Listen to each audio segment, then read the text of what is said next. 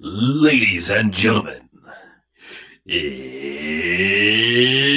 the Phonies!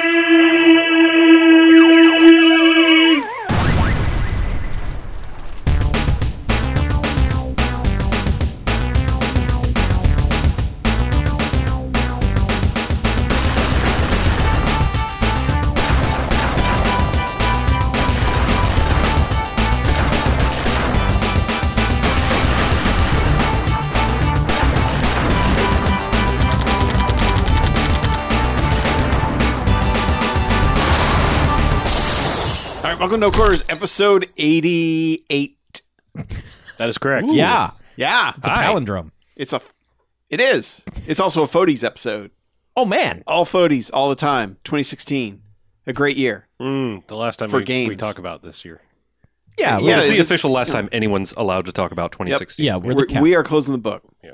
And we, being me, Mackie. Me, BJ. Chuck. You, Chuck, me, Harlow. Yeah. And BJ, thanks for being here. You're welcome. Special guest. I mean, I It figured I wouldn't be 2016 without you. Right. Right. Thanks. Shitty year. No, it actually would be 2016 without me because that is the year that I've shown up the least in any No Quarters year before. Oh, don't sell yourself short.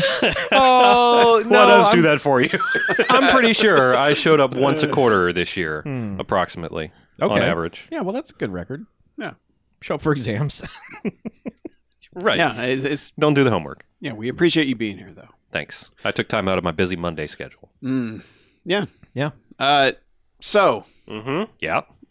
all Foties this episode. So we got a bunch of categories we'll go through, and then we'll get to our actual picks for our favorites of the year. Okay.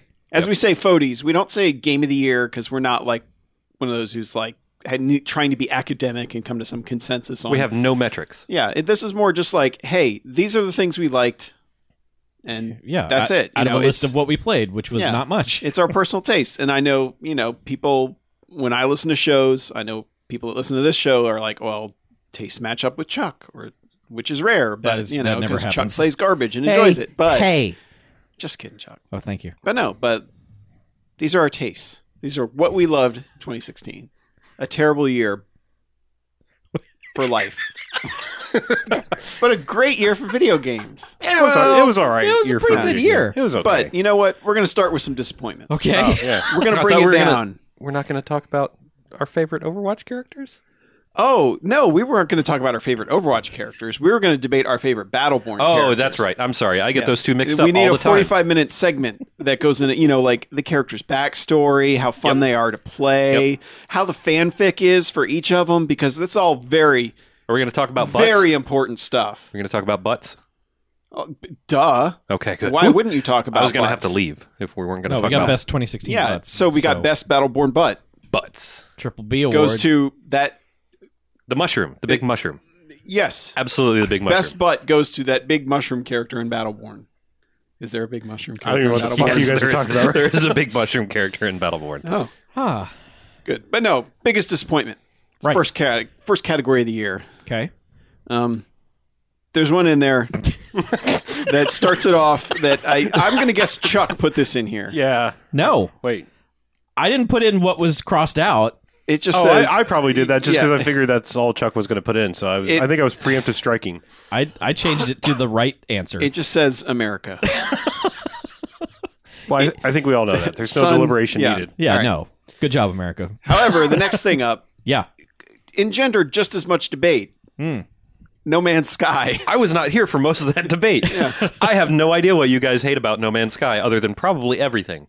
But We In my case- kind of came around to that eventually. Like, It I mean, it wasn't we full don't- on, like, It's not hate. yeah, it wasn't full on hate. It was No. yeah, just like, we're not the Reddit for No Man's Sky. We're not the subreddit Yeah. for it. Yeah. We understand it's a game, it's a limited team, but the marketing did it no favors, and it was a. I know, It was a chore. yeah, it has its fans, but to me it was a premise. They based their premise on the wrong thing, and they focused on stuff that they thought would be fun. And for some people like BJ, I know a lot of it was, But for people like me and Chuck, we were like, I'm doing the same thing with a different skin, and everything just took that little bit too long. Yeah. It like for me, because I didn't play it until a month after all you guys did, and so I kind of got the brunt of, oh, everyone hates this game, but still I was looking forward to it, and I got into it, and it just felt, I hate to make it sound stupid by saying this, but it felt alien. Like, it just felt like your resource tree doesn't make any sense. Like, these blocks aren't in the right place. My mind can't comprehend this, and it's all just busy work. None of it is any kind of fun. And space exploration in a video game should be fun. Mm-hmm. You should be like, oh shit, check out this new thing, and oh shit, check out that new thing. And it's just like, oh man, well, here's the carbon planet, and this planet's got more carbon on it. Sweet. Sadly, to me, the coolest part was going between planets. Like, you were actually in a solar system going between, and you weren't really doing anything but flying, and then having this planet get closer and closer and fill up your viewpoint. There are moments like that in that game that's like, that's freaking awesome. Yeah. But then you get to the planet, and it's like, yep, time to mine some carbon. Mm-hmm. And I was out here too long. I need to break down some iron so that I can, reinforce my shield. It was just, it felt like all the busy work and none of the payoff for doing the busy work. Yeah. Have any of you guys played since the update? No, because I don't give a fuck about building a base. Okay. It to me, honestly, like it felt antithetical to the message of the game, where it's like, go out and explore and do all this stuff. Oh yeah, and build a base on this one planet that you'll probably never come back to. Because I mean, at least that's how the game felt. Was like, all right, you check this planet out, now you're on to the next one, and there's a quadrillion more. Don't bother coming back. Yeah. So what was it like? I mean, did it give you anything you were looking for? Yeah, because I like so it added basically 4 little kind of quest line things, which are just go out and explore the universe and find these weird things, and then grow some stuff and build some stuff. And you can also, in addition to base building, you have a freighter that you can purchase, which doesn't do anything really more than be like giant off-planet storage. Mm-hmm. But I like that idea though. Yeah, it's really weird though. From what I've experienced so far, there's kind of limited storage space on the freighter, but you can store a lot of things in only a few slots. So you get like 12 slots. Okay, so it's like you can have 1,000,000,000 carbon, or 10,000 carbon as opposed to. It's pretty. I mean, it's not a whole lot. So the base was literally like planet-based base. Yeah. Yes. Yeah. See, that seems weird. Like if they'd added in something like a carrier ship. I have a mobile base, like a Baystar, Battlestar, whatever you want to call it. Here's the deal. This is it's what they call the Foundation update, and they are planning to continue updating past this. This isn't like, hey, here's the update and now we're done. Go away, everybody, stop yelling at us. It's supposed to move on into bigger and better things, which include like fighters from your base and all sorts of, they've got ideas, which will be bigger than what they've done so far. And it's just to lay, to basically just, it's the start. It's the foundation. Yeah, at least they added something significant and different to the game. I'm disappointed it was something that gave me no reason to come back. Yeah, I think what ultimately soured us about it is like when we hit that point where it was like, all right, me personally, I put a lot of hours in No Man's Sky, and I just kind of hit that point where I was like, am I even getting closer to the center? I'm like looking at the number, and like I actually started writing them down. Like, did I know I just hit a black hole. I should be like exponentially closer, and it was like, here's this little tiny number that I am now closer to the thing. But yeah, I think that's what ultimately where I just was like, all right, I've hit the fatigue stage. Now, do I put this much or more time into it, or just look up the spoiler? And when I did, it was like, nope, toss this into the quadrillion suns because I don't have that kind of time. Yeah, I kind of stopped at one point. Like, I'd made up my mind to, and I do this all the time, make up my mind and then change it real fast. But I'd made up my mind to just burn for the center of the galaxy. And after like 2 days doing that in spare time, I was like, no, I'm done with this for now. Yeah. I just can't just keep going straight ahead and straight ahead and straight ahead. I wouldn't say it's my most disappointing thing, but I understand fully why people would think it. I think Sony was pushing Sean Murray to overpromise or to promise like great things because Sony picked this up from a little tiny small indie game and was like, hey, look at this amazing thing. Hey, everybody, look, this is our flag, our tent pole for this year. Hey, look at No Man's Sky. The marketing didn't do it any favors except for day one sales, which, in that regard, I guess it worked. Yeah. They got They numbers. got me to buy the collector's edition. But like for me, I would call this my biggest disappointment because, I watched E3 every year and watched them drag this game out and just be like, well, okay, that's nice, but what is it? And you couldn't help but fall victim to the make-up game in your head. Mm-hmm. Like, I want this game to be this, because they never told you what it was, so you had no choice but to do that. And of course, the thing in my head was more fun than what I ended up playing. And I think I said on the show when I was talking about it that it just got to the point where I was thinking like the mining stuff in Mass Effect, just scanning planets for stuff, was more fun to me. And that's fucking mundane. Mm-hmm. And once I hit that thing in my head, I was like, well, then why am I playing this? This is dumb. Why don't I just play Mass Effect, get and scan some planets? So, yeah, it just, I don't hate it. I really, and I'm glad for people like BJ and others who have really found joy in it. People me, who it's like just dumb things. Harlow and I wanted Starflight. We want these Genesis space games that were really cool, and this wasn't it.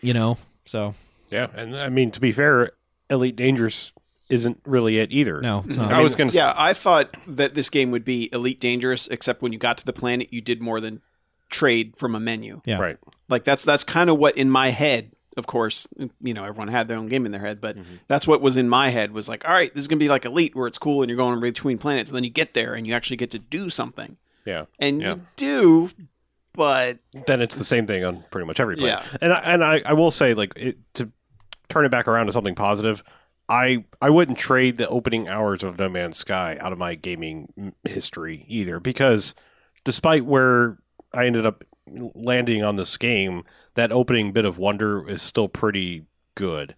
And I'm guessing you probably didn't get that because of waiting so long. But like, But I also watching avoided a lot of it. Sure. So when I popped it in for the first time, I still had that wonder of just like, oh, where, just I didn't even know how the game started. So just watching the whole like, oh, what's happening? Oh, I've crashed. Oh, this is kind of cool. What do I do? Find carbon. Oh, all right. Well, I'll just put it in the slot. Why is that slot over here? I don't know. well, that's the thing is you've seen in the first few hours most what of you're going to see. Yeah, and that's the what I rest of the figured. time. But like, like meeting an alien for the first time, it was like, oh, holy shit, that is a guy. Like, that is an alien. I'm going to talk to an alien. Yeah. I don't understand a fucking thing the alien's saying. and then meeting a different alien, like Yeah. 4 hours Suddenly later. speaks Oh, a new language. shit. Yeah. There's new aliens. Yeah. Yeah. But like I said, those opening hours are still pretty quality. But It's like I know your word for carpet. I don't know why I know it, but I know it. Yeah. Say carpet. Because I talked to a monolith in the middle of nowhere. You got to and go it to the told me- knowledge stones. Yeah. It told me carpet. So anyway, enough about that one. Next one I have up, Quantum Break. Oh yeah, I remember Quantum Break. Yeah, It was a game with time. I forgot it was this year almost. From the makers of Alan Wake and Max Payne, Remedy, I like the games they make. I could not get into Quantum Break at all, and I think it suffered a lot from kind of being announced when Xbox was in Microsoft were in their TV phase. Yeah. And they're like, we need to make a TV show that ties with this game. And so you had this game that was kind of fun to play, but like I found the more I got into the combat, the less I liked it. Mm-hmm. The more I enjoyed just wandering around areas. And then, suddenly, I'm literally watching a 25-minute cheap sci-fi channel show. And, oh, look, the thing I did kind of showed up because guys were looking at a blackboard where I solved a puzzle. Right. And they got actually a good cast of people in that. I mean, they had fucking Littlefinger was great. Like he was the most fun part of that. Mm-hmm. And I think there were a lot of cool places it could have gone. The game, it didn't interest me at all once I was actually playing it. And that's the biggest disappointment is like Alan Wake, I was just like more and more sucked in the more I played. And this one, I just felt like I was getting pushed out of it the more I played. And it was a bummer. And it's weird that it's only gone on sale like once since then. I don't know if like they're trying to recoup all that TV money or something. Why don't you give me a Quantum Break on the price? Huh? broke Chuck? You quantum broke Chuck right there. Yeah. But Why? but yeah, it seems like it's a game where like for $20 I can tell people, yeah, you should give Quantum Break a shot. But like, I think it's still like $60 in the store, and it went on sale for their one sale, and that was it. Yeah, I don't remember seeing it Black Friday priced like the No. physical copy anywhere. And it's like one of those games. I think people are just going to forget about it. Like it's pricing just it like gonna- season 1 DVD of The Sopranos. I guess it's weird. I don't get it, but I was very disappointed in that after being someone who's all about Remedy for so long. I guess the next one on the list is mine. I will say what I wrote down, and then I will explain why. Mhm. I think if you're a listener to this show, you might sure, understand. you probably might understand. But Yeah. my biggest disappointment was literally everything Farsight does at this point. From Yeah. ever-changing menus to broken sound still in console versions. What finally led me to writing this down was, I believe it was last episode, I was bemoaning that Stern Pinball Arcade has come out now Mhm. on all the on the consoles, but the only way you could get it on PC was the Oculus store Yep. because they actually sort of helped fund it somehow. Yeah. Oh boy. Well, Can you get it without an Oculus? What? Now you can. now you can because now it's in Steam. However, it is the most broken thing they have ever put out on anything. Yep. Oh, I can't even hashtag get it Farsight. to run in my native resolution. Like Well, I for like you Can you had get to, it to run in you any had to resolution? go into big picture mode in Uh-huh. order to access yeah, the settings menu. like that's when you click outside of play, the game. like when you click play on Steam, it just launches the game. You have to be in big picture mode, click play, and then you get the okay. Here's the configuration. Oh, you have to screen. run setup.exe? Well, it gets worse than that that would because be better if you did. I hit 1920 by 1080, my resolution, fired it up 480p. Okay, let's exit out of there. That looks like ass. Let's try this again. 1020. Oh yeah, that's the setting and everything. Nope, 480p. And then I read somebody's thread. It was like, yeah, set your resolution, then stop it and quit out, and then start it back up again. And I followed this convoluted thing, and I got it to run in 720p. Never to get it in 1080p. Period. Cannot get it to run in 1080p. I've left it installed only because I'm waiting for it to say it's been updated, and because I was like, "Oh, it's on Steam. Take my money. I am ready to give you money. I want to play some Star Trek. I want to play some Star Trek. I want to play some AC/DC. Hell yeah. Here's my money. Nope, not yet. Yep. And I will say, at least they've added. They announced on their page that you are now, if you own the Stern tables that are in there in Pinball Arcade, they'll work in that one. Which they obviously on should. Steam. And I Yeah. can confirm Yeah. that does work already. Yeah. Okay. That one because like I fired it up. I was like, why can't I play these other tables? And I just was like, oh, I wonder if somehow I can look to my Pinball Arcade library, which I own these. So at least it's doing that, but otherwise, and it's that's coming to PS4 and Xbox One. Not there yet, of course, and mobile. Sure I'm it is. assuming, but if it's even on mobile, but it probably will be at some point because that seems to be where they make more of their money. Mhm. But yeah, Like, I mean, come on, the like table recreation, fine. It's good. I would say pretty good to great. that's what they do. That's what they do. that is their saving grace. It is everything else from marketing to understanding of when things are going to be released to actually like what are normally simple things like menus and configuration options. I'll say- Unbelievably broken. I'll say also, just, because I like to throw a few positives in here, whatever engine runs their physics and everything, great. Oh, yeah. It's really Oh, absolutely. good. It is fantastic. Like Yeah. they're Yes. Once you were in and playing pinball, all great. good. It's getting there that it's like, come on, Except for the guys. fact that it sounds like you're listening to it through a dog shit speaker. Yeah, the PC version not as bad. Like I mean, the they've PS4 definitely- they the never PS4 fixed. they fucked up and have never fixed. That's one of the things I was listening among that. So Yeah. and I will say like this year, playing a lot of virtual pinball, and I know obviously this game is broken and regular pinball arcade I don't know that works. I was seriously starting to consider VR for the sole purpose of like, you always make fun of me for my wacky little kid version of pinball, but the one right above it is too high for me. Like I can't explain it. I know you're Which is saying, weird because I know that you are standing, when you stand at a pinball table, you Sure. are like a foot above where that baby mode is. right? But I'm saying like At the least. the view above that is like too high for me to like. I think because when I play, I move cut and down I on the look smoking down. sun. You know, I like. Yeah, well, you lean in, you look over Yeah. there. I mean, you look at stuff, and there's really not that mode in Yeah. regular And like suddenly it clicked. I was like, "Oh shit! I could be sitting here and like move my head around and look at like actually look up and see the the skill shot, which one's lit, and actually see the ball without." And certain fields, like the set views they have works for the bottom half, but it might not work for the top half. Right. Yeah. And I hate that like not fixed camera bullshit where it jumps all over the table. Yeah. That's the worst. But I mean, I can't decide on one. My biggest problem is that I'm farsighted. Haha.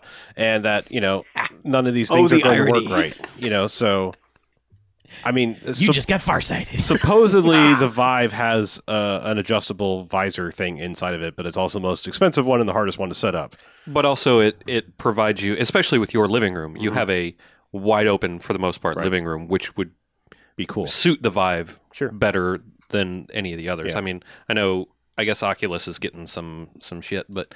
well, they have those motion controllers now, but which when you add them on, hey, guess what? It's the same price as the Vive that comes with it. So I would say or you should do it, and then we'll build you a little thing that's just the size, the width of a pinball table, so you can stand at it. Oh, okay. And have a physical thing to lean up against. Okay. And wiggle. Wiggle. I like I said, like a year from now, I'm going to give it serious consideration. Yeah. Like that's just kind of where I'm at. But I also read all these hands-on where it's like, man, the Rift does this better, but the Vive does this better, and the PSVR is the most comfortable one. And I was like, I hear the PSVR is a really nice piece of hardware. Yeah, but their catalog is very limited, and at least with going PC, you can download all the other weird shit. Yeah, like Vive is 100% free games. Vive is 100% open source, so it's like anybody can put any 360 video, whatever crazy shit you want to do. The Rift is a little more locked down, I think. So I don't know. Anyway, side tangent there. Yeah, we got one more disappointment, and that is once again. I think this is one of our disappointments of the year every year. That's me and playing games. I think I should just leave that in the template. It should be part of a template Just because make it the category name. yeah. I am an embarrassment to playing video games and this podcast, and myself, quite frankly. Co-host of a video game podcast that has been running for 94 years, and I play 9 video games a year. You're a featured guest. At this point, yeah. You've I'm been Come on, when you have relegated something to say. Well, just once like if every we were 3 making months. the IMDb credits, it would just say credit only for most episodes. right. We'll get you there, BJ. And this is gonna dovetail into good bad trends when we get there. But playing games is a pain in the dick. And I've been avoiding it partly because of that this year, and I don't know what it is about, like a combination of not having as much time and not really feeling like playing much else than I already have. So like I'm just in this weird complacent groove with video games, and it feels like a pain in the butt to go out and do anything else, whether it's money or time, or just hassle for getting a video game started in 2016. But you own a PS4. Like, it's magic in a and box, an Xbox I hear. One. Yeah, I own both of them, and they're both a pain in the dick. Yeah, Aw. it's a magical parallelogram. It is a magical parallelogram. You know what, BJ? What? I bet you can make a prediction. Yeah? I bet you can say that 2017 is going to be the year of game. Nope, don't do it. I'm not that dumb, You man. cursed it. I did it once. You did it every year for the last 5 years. I've only said it's going to be the year All of right. game. I only declared one the year of game once. This is actually and what we I need to failed do. miserably. BJ, I want you to abstain from games for a year. I don't want you to Yeah. play anything. Yeah. And that way you'll be sitting at home, you'll be like, fuck that guy. I'm playing a game. I'm going to play a game every night just to show him. 365 games in 365 days. Yeah. He'll be playing Sprite Ray based graphics. That was tough to get out because my head wanted to go Sprite. Yeah. That would just mean I'd just play Battlefront all the time like I do now. It's pretty good. It is. Speaking Then of that- tell him that you can't play any video games unless it's Battlefront. And they'll be like, fuck you, I'll play what I want. I'll be like, sweet. That means I can play all the Battlefront. Yeah. Well, that coincidentally Yeah. will lead into our next topic, which is games we played more than we probably should have. I can go first on this Well, one. Yeah. I was going to say, if we're going to go first, we could take out the probably because Yes. Games we did. Absolute. Absolutely, number one is way too much time spent playing Diablo 3. Yeah, Diablo 3. God damn Diablo. They actually put out an update that included Diablo 1 mode Yeah, basically. only for the month of January. Oh. It's coming but- back next January. It's pretty cool. You go through a portal that looks like the portal from the original 96 game, Mm-hmm. and the graphics are kind of Spike-based. there's a filter over them that makes them look 640 by 480-ish. Mm-hmm. And and they drop frames. Yeah, they drop frames. Your character only goes in the 8 directions. It's not like it's not smooth like the newer versions. And yeah, it's 16 levels, and you eventually go all the way down and fight Diablo. And That's pretty cool. And Harlow and I did that, and then we went to the secret cow farm, and we got ourselves a pet cow that runs around and picks up gold now from doing that. Fuck yeah, I did. I got it. Oh. They actually opened up. There are other pets out there now too. What? I have a flaming skull now too. What? That follows me around, picks up gold. What? Yeah, I'm I sorry. gotta play more. How did? Oh God, I have to go. I played more Diablo. So yeah, let's. Spoiler. I went through all 16 levels Yeah. again. I Jesus. just I came to the realization at some point that to me Diablo is the perfect arcade game Mm-hmm. because it is just it's doesn't matter which character you're playing, it's fun to play. You feel powerful. Your character looks cool. The levels are always changing, and they're always giving you something new to mess with, like a new piece of armor, a new weapon, a new set, all of that stuff. Like there's always something that you're building towards. And you can just keep playing it over and over and over and over, which is what Harlow and I have done Yep. Way far too much. We got out. But yeah. there was a period where it was like we'd both be clocking out of work and be like, "So Diablo 3," and then we'd both get home and it'd be. My wife would come home. She'd be like, "You're playing that again?" And I'm like, "You're goddamn right. I'm playing it again." It's like for you guys, it's like going out bowling after work. Like you go out, you have 3 or 4 beers or not, whatever, and bowl, Yeah, bowl 3 or 4 games, and then Yeah. yeah. Yes. And it's Go just out slaying. it's a fun co-op game too because you can just talk. It's not like you need the story to be told to you because you've gone through it so many times. And, Yeah, a couple. I mean, we took a whole vacation day and just played Diablo. Yep. Sure did. For like an entire work And day. you I know remember what? that. It was one of the best days this year I had. It was pretty good. Yeah. The highlight of 2016 was Diablo Dia Day. de los Diablos. I kind of made it. Well, we both made it worse. They offered a sale with that, and we now both basically rebought the game digitally on the Xbox. you guys have that game like 9 different ways. Well, I still have the disc. It's going to go away eventually, but I mean, I'm going to sell it. But Yeah, I'm selling mine on eBay. I just, and- it was a convenience fee of like $19 to like, oh, I can fire this up whenever I want. Cool. You're giving Blizzard so much money. They need I it. still owe them Yeah. money. I still owe them Yeah. money for time spent. Trust I don't me. like to think about the hours. I hit max gold. Like I can't earn it. Well, I can now because I just went and combined every single gem I had. Mhm. But I hit max gold. Like it was no longer picking up gold for me. I didn't know there would be a limitation in a modern day game, but I hit it. It was a really weird, arbitrary number. I hit it. Was it somewhere in the trillions or the No, billions? it was like 1.8 billion. Okay. Yeah, it was pretty high. You broke the buffer. I did. So, yeah, Diablo 3. We played it too much. Yep. For me, Pokemon Go. Pokemon Go. Uh-huh. Yep. I'm surprised that you, as Still much as you going? complained about Pokemon Go, as much as you have complained about it, I'm surprised that you're still playing it at all. You amaze me. It's one of the few games that my wife seems to be into. So if I have that, I foster that because, it's tough to get her interested in any of them. But every once in a while, she'll just text me a screenshot from her phone. She's like, look what I just caught. And there's something pretty cool about that. And I think I've found ways to play it that it's generous enough that that I don't have to give them money in order to play it.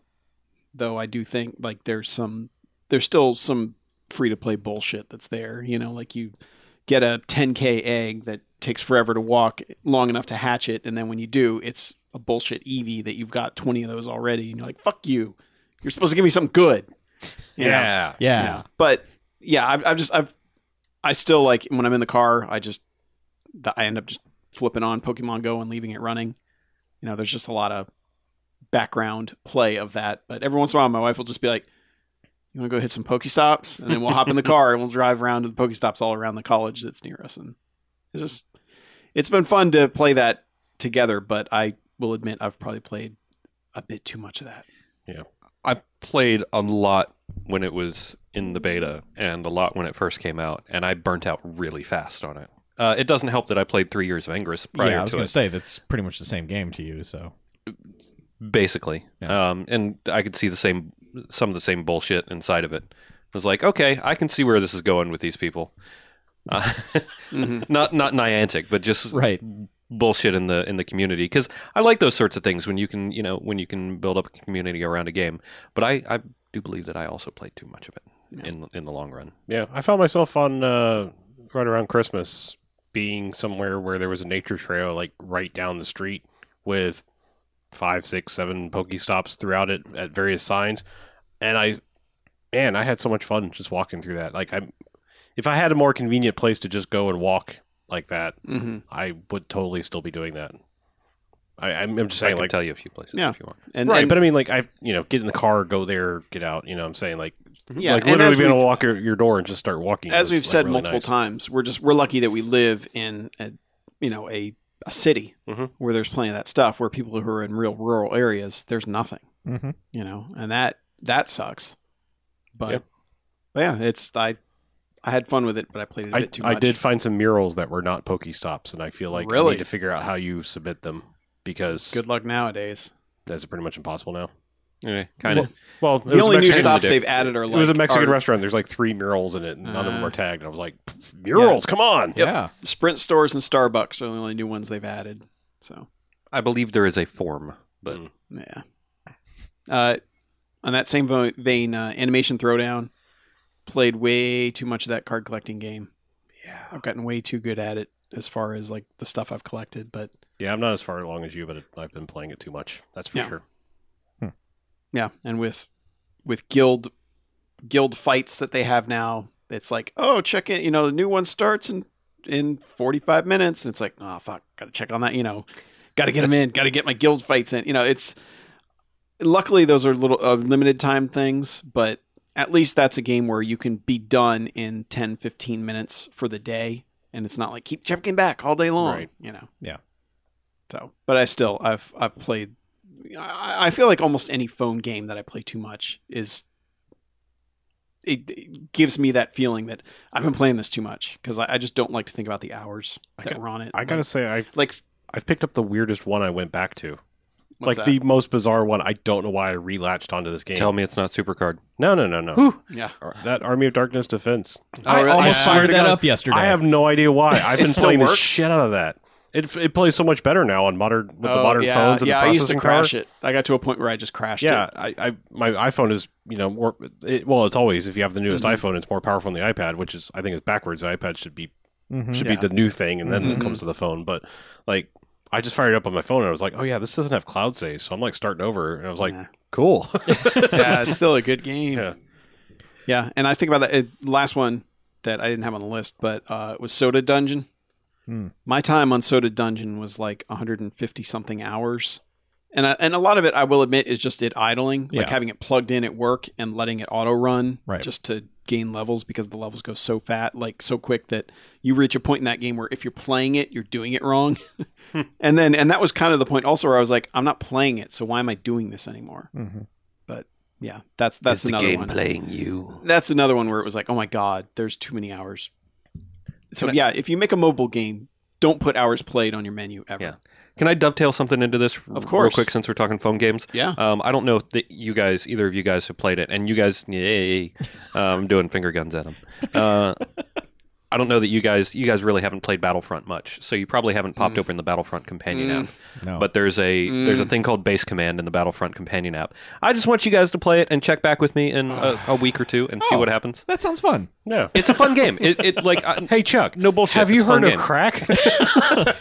It's Why, yes, I've been thinking of doing some crack. fun, but it's so hard. It is pretty hard, but it is not super crack like some of these other phone games, and it doesn't have any like purchase bullshit. Okay. So there's no cost to it. It just gets you credits for Battlefront, and Yeah. It's so only real if you would issue. play it for me for next couple weeks.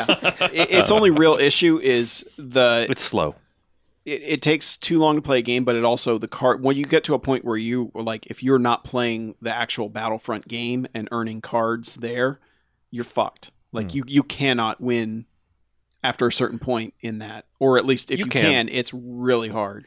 You just got to be good. Yeah, I know, but really, like a starter deck is not going to get you anything past a certain siege level in that game. Like it really is a true companion in that it's working with your levels in the main game. They kind of go hand in unlock hand. stuff. I wish I like this combination thing where you have console game and phone game that are totally different that work sort of in harmony. Mm-hmm. I've just never found one where I like both. Like I like one or the other, typically speaking.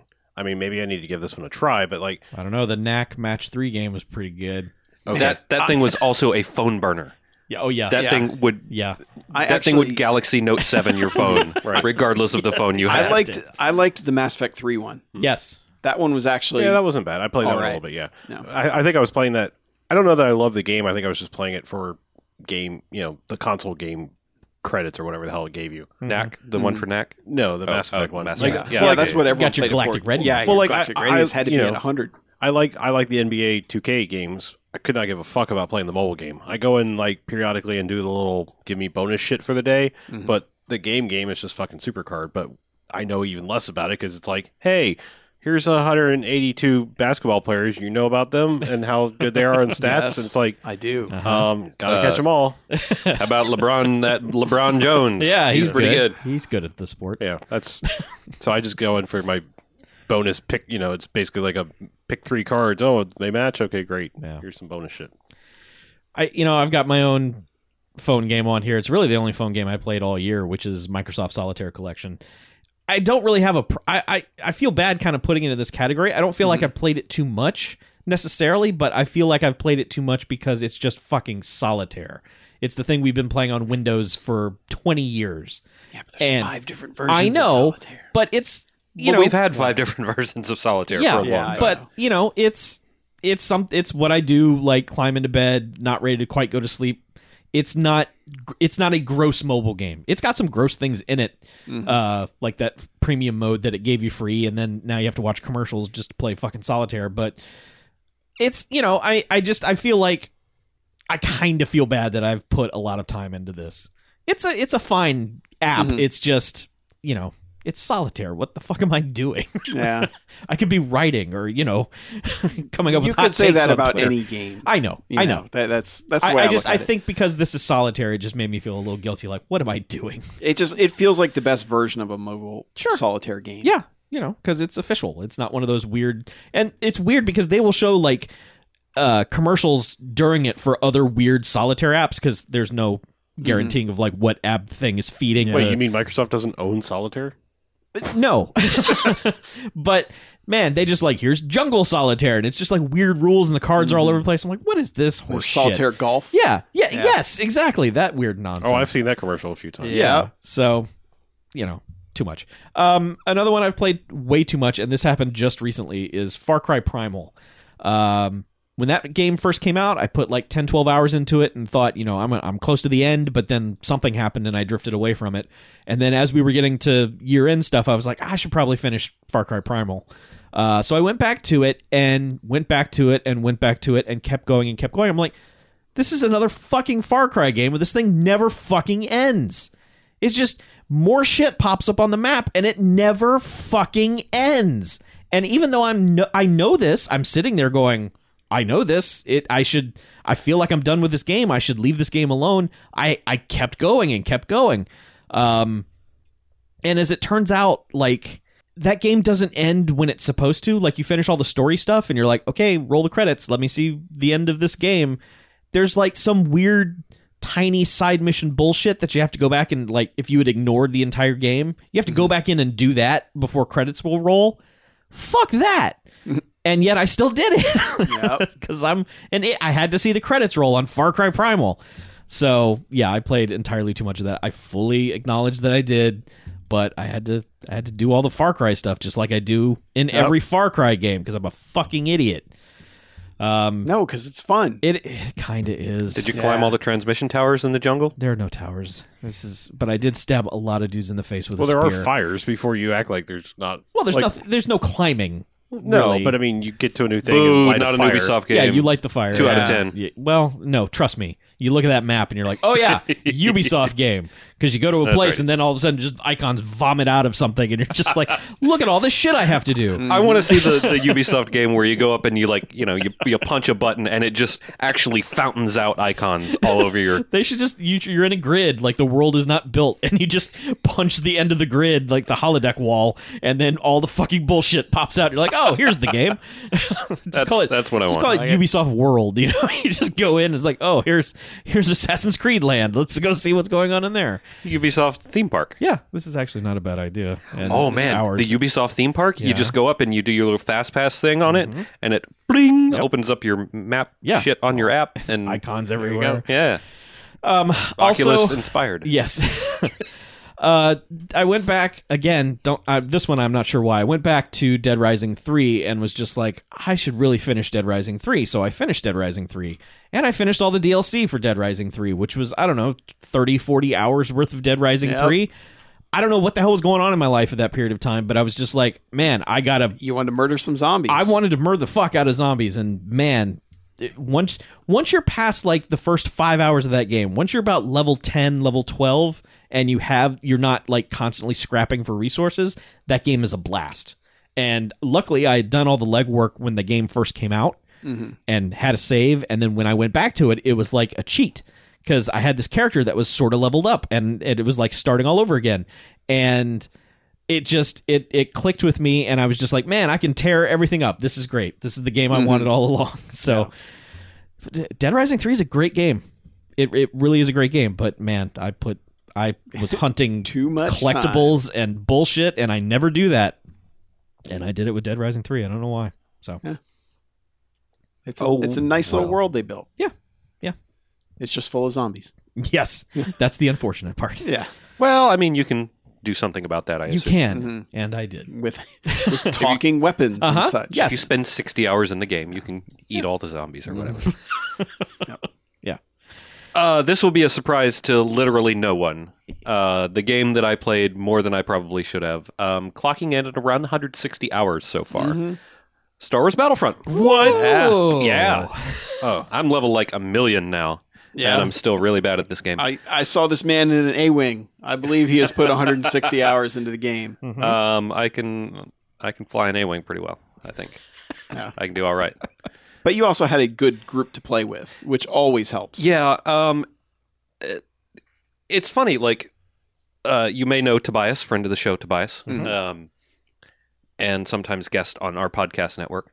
But he also has Battlefront and really likes it. Where I mean, it's hard to swing a stick without hitting a Star Wars fan in this day and age. But we're big fans of the universe, and we just really like playing the game. Like we feel it really works for us, even though it's incredibly frustrating sometimes because if you get on at the wrong time of day, then all the people who are actually good at the game are playing. Yeah. So we don't have a single fucking chance. But we get on and play it together, and his one of his friends he works with that lives in Louisiana will play with us, and then some guys in our tabletop gaming group got together, and they also bought copies of the game, so there can be anywhere from 2 to 8 of us playing on a night sometimes, and it has its faults, and there are many. It's a complicated game. There are a lot of moving parts, and so there are a lot of issues with it, and especially with like getting parties together and matchmaking and stuff like that. But despite that, it just fucking works for me. That game feels good to play. It looks good. It sounds good. It feels like a Star Wars game. Yeah. So I am just It damn drawn well to it. does. Yeah, and plus, I don't have to level up to really get anything satisfying out of the game, but I still kind of want to like get credits and level up, and I've got They keep introducing challenges to unlock weapons and shit. So it's got fun for me. Like, It's got fun. It's got fun? Question mark? It is. Oh, I mean, I played with you guys and I had a blast, even though I sucked. Oh yeah. Like, there were. Oh wow, you were a little too quick to agree with that. But I was starting to say, oh yeah, we all sucked, but like no, I sucked a little bit. yeah, it's one of those. It's one of those games where even when you're not playing well, there's still fun there. Yeah. Like it feels like you have the chance to kill just about anybody in that game, even at a low level, except for like when Darth Vader's coming through at full health. All you can do is run. Right. And then you get a lightsaber in the back of the head, and it's like, all right, never mind. It's a fun universe to be in. Mm-hmm. It's really immersive. Yeah. So it works really well for me, and I played probably 120 of those 160 hours this year. Mm-hmm. Yeah. I guess I could have played more, but I didn't. We could always play more. That's Yeah. the rule. That kind of encapsulates the entire Yeah. topic we were just talking about. Right. Yep. So next topic. Trends we noticed for the year. Mm-hmm. Stuff that just seemed noteworthy. Good or bad. Yeah. First one I had is a good one, which is remakes actually happening rather than just remasters. Mhm. And really it was the Call of Duty 4 one Mhm. that stuck out to me. That file is actually bigger than Call of Duty Infinite Warfare on the Xbox One. Call of Duty 4 Remastered takes up more space. Yeah. So that you're like, okay, yeah, they rebuilt this thing. And it's I'm glad we've gotten past the point of, all right, we ported it. Now it's 60 frames a second and that's it. Mhm. Whereas before it was very much so much of what they were just dumping onto the store was, here's a game that was on PS3 and now it's on PS4 and you can play it. So, Yeah, we didn't flip the switch and make it work. Mhm. It's yeah. Now it's kind of like you have to do that because when you compare it to a game that just came out, it's like, oh shit. Mhm. You look at Titanfall and you're like, all right, yeah, this we can't just shit out a port of a game we had in last gen. Yeah. Unless we're Activision, then we don't give a fuck. And here, let's charge $60 for Marvel Ultimate Alliance 1 and 2. Yeah. Yeah. I will say that, I mean, just kind of part of that is that there seem to be a lot of ways now to play your older games. Whether it's a remaster, whether it's a remake, whether it's backwards compatibility, like the new systems don't have the capability like the PS2, had PS1 capability and stuff like that in it. But there just seems to be a lot of ways now to play your older games. Mhm. And the best thing about these remakes and remasters, and I think I say this every year, is that if you wait 2-3 months, they're like $10. Yeah. And that's a pretty good upgrade fee. Mm-hmm. Or like if there's a sequel, generally you can get that with pre-ordering or Exactly. a discount if you own the new That's one. a weird one though. Like that to me that's a bad trend because if you're pre-ordering a sequel, that means you probably played the first one and you don't need another copy because that means you're excited. Right for it. now, it's a good thing because a lot of times that's a remaster or the backwards compatible version that you can PAL Possibly, or tag along. Well, like that was weird. Like Dishonored 2 doing that, and I think South Park doing it too. It's like, well, I played those, so Dishonored good, but like I think a year and a half from now that'll be a super dumb thing. Yeah. Sure. The problem with those is that because they're not taking your digital pre-order right away necessarily, like your money, they can't give you the old game right when you sign up, so you get it when the new one comes out. Yeah. And it's like, who's going to play the old one the day like and Dishonored 2? Why Dishonored, am I they gave me the original one as soon as I did the pre-order. Oh, really? Okay. Well, they don't do that for all of them. Some of them, like it's a 10-day and window like- after the game comes out. Yeah, man, I'm trying to think like what Dark Souls 3 did. I think it was right around. I mean, I didn't need the copy since I already had one, Right. but I mean, and Alan Wake kinda as well all- with Quantum Break. Well, yeah, I mean, I guess it kind of all depends on like if you're paying for the entire pre-order up front or not. Because like if you're just reserving it, obviously you're not going to get a free game out of it. But there's just this weird, tricky, like if I had the old game immediately 3 months before the new one came out, that would be great. But if you're giving me Dishonored the day Dishonored 2 comes out, I'm not who playing cares? Dishonored. I'm playing Dishonored 2. That's yeah. So, But it's still nice to just like Sure. to have stuff more convenient these days. yes. Well, I'd say it's nice just for pre-order bonuses to be something useful instead of like, hey, you got a beanie and Yes. a skin for your A gun. jacket for your avatar, which you can't even find anymore. Right. Yeah. Good luck with that. Yeah. Hello, Battlefield 1. Looking right in your face. Yeah. Next one up.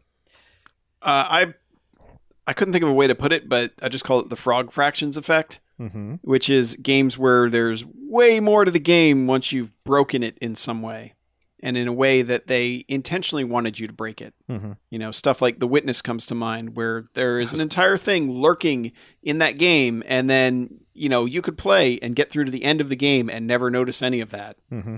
There's only one place where it kind of hints at it, Mm-hmm. and then when you figure that out, you're like, oh, you've got to be fucking kidding me. I think we can talk mildly openly about The Witness at this point. Are you talking about environmental puzzles. environmental puzzles? Yeah. Environmental puzzle. I can't Environmental speak today. puzzle. Yeah. But like just the fact that all that's in there, you know, and Super Hot has some of that where it's like you're playing this game as like this, you know, this it's supposed to be a game, but the whole menu interface outside of it implies that there's a lot more other stuff going on. Mm-hmm. You know, it's like games kind of incorporating this meta game to them. That's not that's like you might never find this. Yeah. But once you do, you're going to be like, that's pretty freaking awesome. Right. I mean, it's like I remember when we were. I think we were showing you frog fractions, Okay. and you had to do like the frog jumping thing for like 90 seconds before you could do anything, and you were almost at the point of like, this is dumb. Fuck this. Why is everyone losing their shit over this? And I wonder how many people like bought or went to play frog fractions and were like, this is stupid. What the fuck is the point of this? Me, I bounced off frog fractions in like Yeah. 10 minutes. It's and like, I'm like, why are people, why is A, anyone... I hate fractions. B, what is going on? Whatever. This is way too hard for a fucking fractions game. Fuck it. Frog fractions. Yeah, I just think it's funny that, yeah, there's a lot more Give me games frog that... decimals. Yeah. Well, I think it's funny that there's a lot more games now that have a different game in them once you break it. And then I think how many people play these games and don't, you know, like never realize that and just dismiss it as, well, that's one note and boring. And it was funny that when I did frog fractions, it was like, I played until like the number on the top was like something sigma something. I'm like, is this ever going to end? What's supposed to happen? And then I like eventually I was just like, fuck this. And then like I hit down or something and suddenly the frog went through the bottom of the screen. I was like, oh. Yeah. And then suddenly I was in like a text adventure and I'm like, wait, what? Yeah. Yeah. And I don't have the patience for that. yeah, wasn't there like a boxing simulator in there? Like it was just like, what the fuck is happening? Yeah. And now that they put Frog Fractions 2 in Glittermitten Grove, which is like this little fairy city builder game, and you have to break that somehow to get into Frog Fractions 2. Yeah. Pretty good. Yeah. Apparently, you play long enough to like buy bombs and just start bombing straight down. That's Yeah. how you get to frog fraction too. I You have to like dig I a don't hole know. in the game I or know something. that it was not there like when the game first released, and they actually like they had the whole ARG, which someone like actually turning a physical key in a transmitter that let the developer know that it had been activated. Yeah. And then the patch immediately went live. That was like 500 something megs. And everyone was like watching Steam Yeah. and knew immediately. They said that's Frog Fractions 2. Yep. And it was. Yeah. And then they were like, everyone just hammered away at Well- this game to figure out how to get into it. Like, Apparently, Glittermitten Grove also is a pretty good game. that's what I've heard. Yeah. Which is I looked Well, at it. It's yeah, like, they put it out by Adult Swim Games. They usually, Yeah, for I- as dumb as they are, they're usually pretty Right. decent little yeah, games. it was a, And like how many other indie games had these hidden glyphs in them that were like 30. oh yeah. Yeah. I mean, like this like 3-year conspiracy to hide frog fractions too. And I loved that every time something happened in video games, Yeah. it was Frog Fractions yes, too. Frog exactly. Fractions too? I say this is the only way they can release Half-Life 3. I was gonna if say- and when they do. people Half-Life 3 questioning will be within Frog Fractions 3. Yeah, well, people questioning like, is this Frog Fractions 2 was the better version of Half-Life 3? Yeah. because it was actually entertaining. The Half-Life 3 stuff has gotten really fucking terrible. No Man's Sky, if you go to the center of the universe, Half-Life and Frog it's Frog Fractions 3. Frog Fractions 3. Oh, is that what it is? Oh, I should read spoilers. Center of the universe, though. Yes, that's the important part. Well, speaking of No Man's Sky, Yeah. Oh, yeah, we kind of talked about this, sort of. but- yeah, next one up is the shitty one. It's the Reddit effect. Let's paste some audio in here. Yeah. Yeah. Well, we had a whole thing before the show of just like everyone on Reddit just like wanting I'm entitled to everything. wanting to burn down Happy Games and Sean Murray in particular Hello Games. Hello Game. Okay, for not, for the game not being what they wanted, and just like it was. I had subscribed to it before No Man's Sky came out because I was like, oh, it's cool. People are going to be posting screenshots and all that. It'll be, and then it was just like it was the most toxic place I think I've ever been. It was beautiful for about a week. Mm-hmm. Yeah. And then people discovered it was a place they could come to complain. Mm-hmm. Mm-hmm. And oh my God, did they? Like, there was one point where they shut the subreddit down. Yeah. They just shuttered it. And they're like, all right, done. We're done. Well, we're not going to... The mods, like... Yeah, the mods were all quit like, we're and just out. we're out. Yeah, I mean, they were just the most bitter people I've ever seen. And it's like, you spent $60 on a game. I mean, like for some people, that's a lot of money, but $60 in the big scheme of your life is not... It's not an investment. It's not something worth like wanting, like just demanding Sean Murray say something, like tell you that he lied about what the game was going to be. Like just being that. But don't forget, angry. that shit started before the game came out. Oh, yeah. Because the delay is where the death threat started. The delay is where it started, yeah. Because they first started against the reporter who was like, I heard this game is getting delayed. They started threatening that guy like, no way. And then when the game got delayed, they were like, well, fuck everybody. You've ruined my summer and now I'm going to hunt you down. And it's like, what the fuck? Yeah. Just take a step back from your hobby, people. Mm-hmm. Well, yeah, it's those mans need to die. yeah, but and it's not just that. It's like all games. It's Remy Ismail, who's one of the main people at Devolver Games. He posted a link to a Eurogamer article. It was actually today on Twitter, and the quote that's in there is from a developer who's. This is the quote. It said, I wonder when it's my turn. Oh, right. And he said, the way things have headed, it's not an if, it's a when. What will be the mistake, real or otherwise, that brings the mob to the door? What patch, what update, what game, what tweet, what trailer, what gossip, what rumor, what allegation, what breath taken will be the one? It's not teaching people to make better games to release with fewer bugs. Everyone's trying to do that anyway. Mm-hmm. And there's an important part of that, and it's real or fake. Mm-hmm. Because it doesn't matter. Yeah.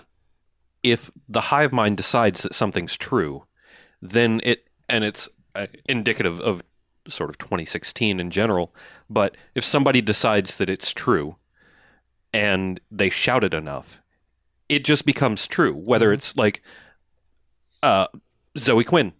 None of that shit is true. Yeah. But it was repeated enough that they just decided it was, and now it is. Like, it's true to a bunch of people because they don't know any better, and nobody looks up their own facts. But and anytime she tweets or posts on Instagram or anything, there's immediately someone there to call her a piece of shit. Mm-hmm. Yep. And it's like, games are supposed to be fun. Like, why are we doing this? Like what is... I can't figure out the mindset that's driven us to be like this. To have, because like games are finally like, people are realizing, hey, adults play these. It's not like, oh, everyone who plays video games lives in their basement with their parents. It's like people understand, hey, 30 and 40-year-olds with careers play games and play a lot of them. That's why the industry makes so damn much money. But why do we have so many people that are just so ready to pounce on anything and just be utterly pissed off about it? I don't know. Well, it's a bummer. That's the internet. And I know it's it's the world in general, but I will say, and this is not me blaming the games industry, so let me preface this by saying that, but if you think about the process of making a game, it is still almost an entire mystery about how games are made. Like, there is no... You get some behind-the-scenes documentaries and stuff like that about games production and stuff like that, but for the most part, no one understands the process whatsoever, and because of that, people think they understand the process 100%, and they're an expert. So therefore, whatever they are being told by the person making the game is a lie because they have decided they know how video games are made. it's the whole everybody's job is easy Yeah. if you don't have to do it. Yes. So people have just decided, well, obviously it can't be that complicated because no one talks about it. So I'm right. You guys are just fucking around playing hacky sack and not releasing my No Man's Sky game. Fuck you. That was my summer. Yeah. Well, it's the same thing, with George R. R. Martin. You think about like that, like, what's he doing going out to dinner, not writing the next book? And it's like the man. People live. Well, they don't. that's a bad example, though. That I fucker know. needs to write a book. I know. But I'm just saying, like, okay, yeah, bad example. Yeah. But you get what I'm saying, though. Maybe he like, is writing the book. like anyone that spends their free time, like No Man's Sky, like going back to them, when they posted, hey, somebody been watching Mr. Robot or something, and the Reddit was like, oh you fucks, Yeah. you can't watch TV, you're supposed to be putting my patch out, and it's like, you don't own these people because you paid $60 for their game. You don't owe them or own them or their time or Yeah. anything. And they don't owe you a fucking thing. Yeah. Knock, knock, who's there? You're not owed anything. you But piece it's of that shit. it's that weird shadow that no one understands, because like if someone is filming if Chris Pratt is filming a movie, he's filming Jurassic Park, whatever it's going to be, Yeah. and Jurassic he tweets Universe. and he tweets going out to dinner with my co-stars. No one's like, you fuck, get back in there and fight dinosaurs. I mean, Yeah. like that doesn't happen. You're like, okay, they film for 10 well, hours. I'm going to now. right? Yeah. I'm going to put that in my drafts right now. Pratt. Right. Get back in there and fight some dinosaurs, you fuck. But because everyone understands how movie production works, you're like, okay, yeah, they take a break Yeah. while other people are doing shit and they have to eat. But because games are such a shadow, it's And like everyone if just you're figures you're always in crunch. yes, and so if you're not coding 24/7, if you dare tweet and say, I had a sandwich today, they're like, how dare you eat a fucking sandwich, finish my game. It's like, no, dude, we this, while something is processing, we do other things. It's Or you have a work day and you fucking go home, because if you don't, you will be crazy. people don't understand that. They think it's video game camp. yeah. You're in prison the entire time making a game, Also, chained to your desk. But Destroy Crunch 2017. yeah, I would say my theory on it, and this is probably wrong, but I feel like It is.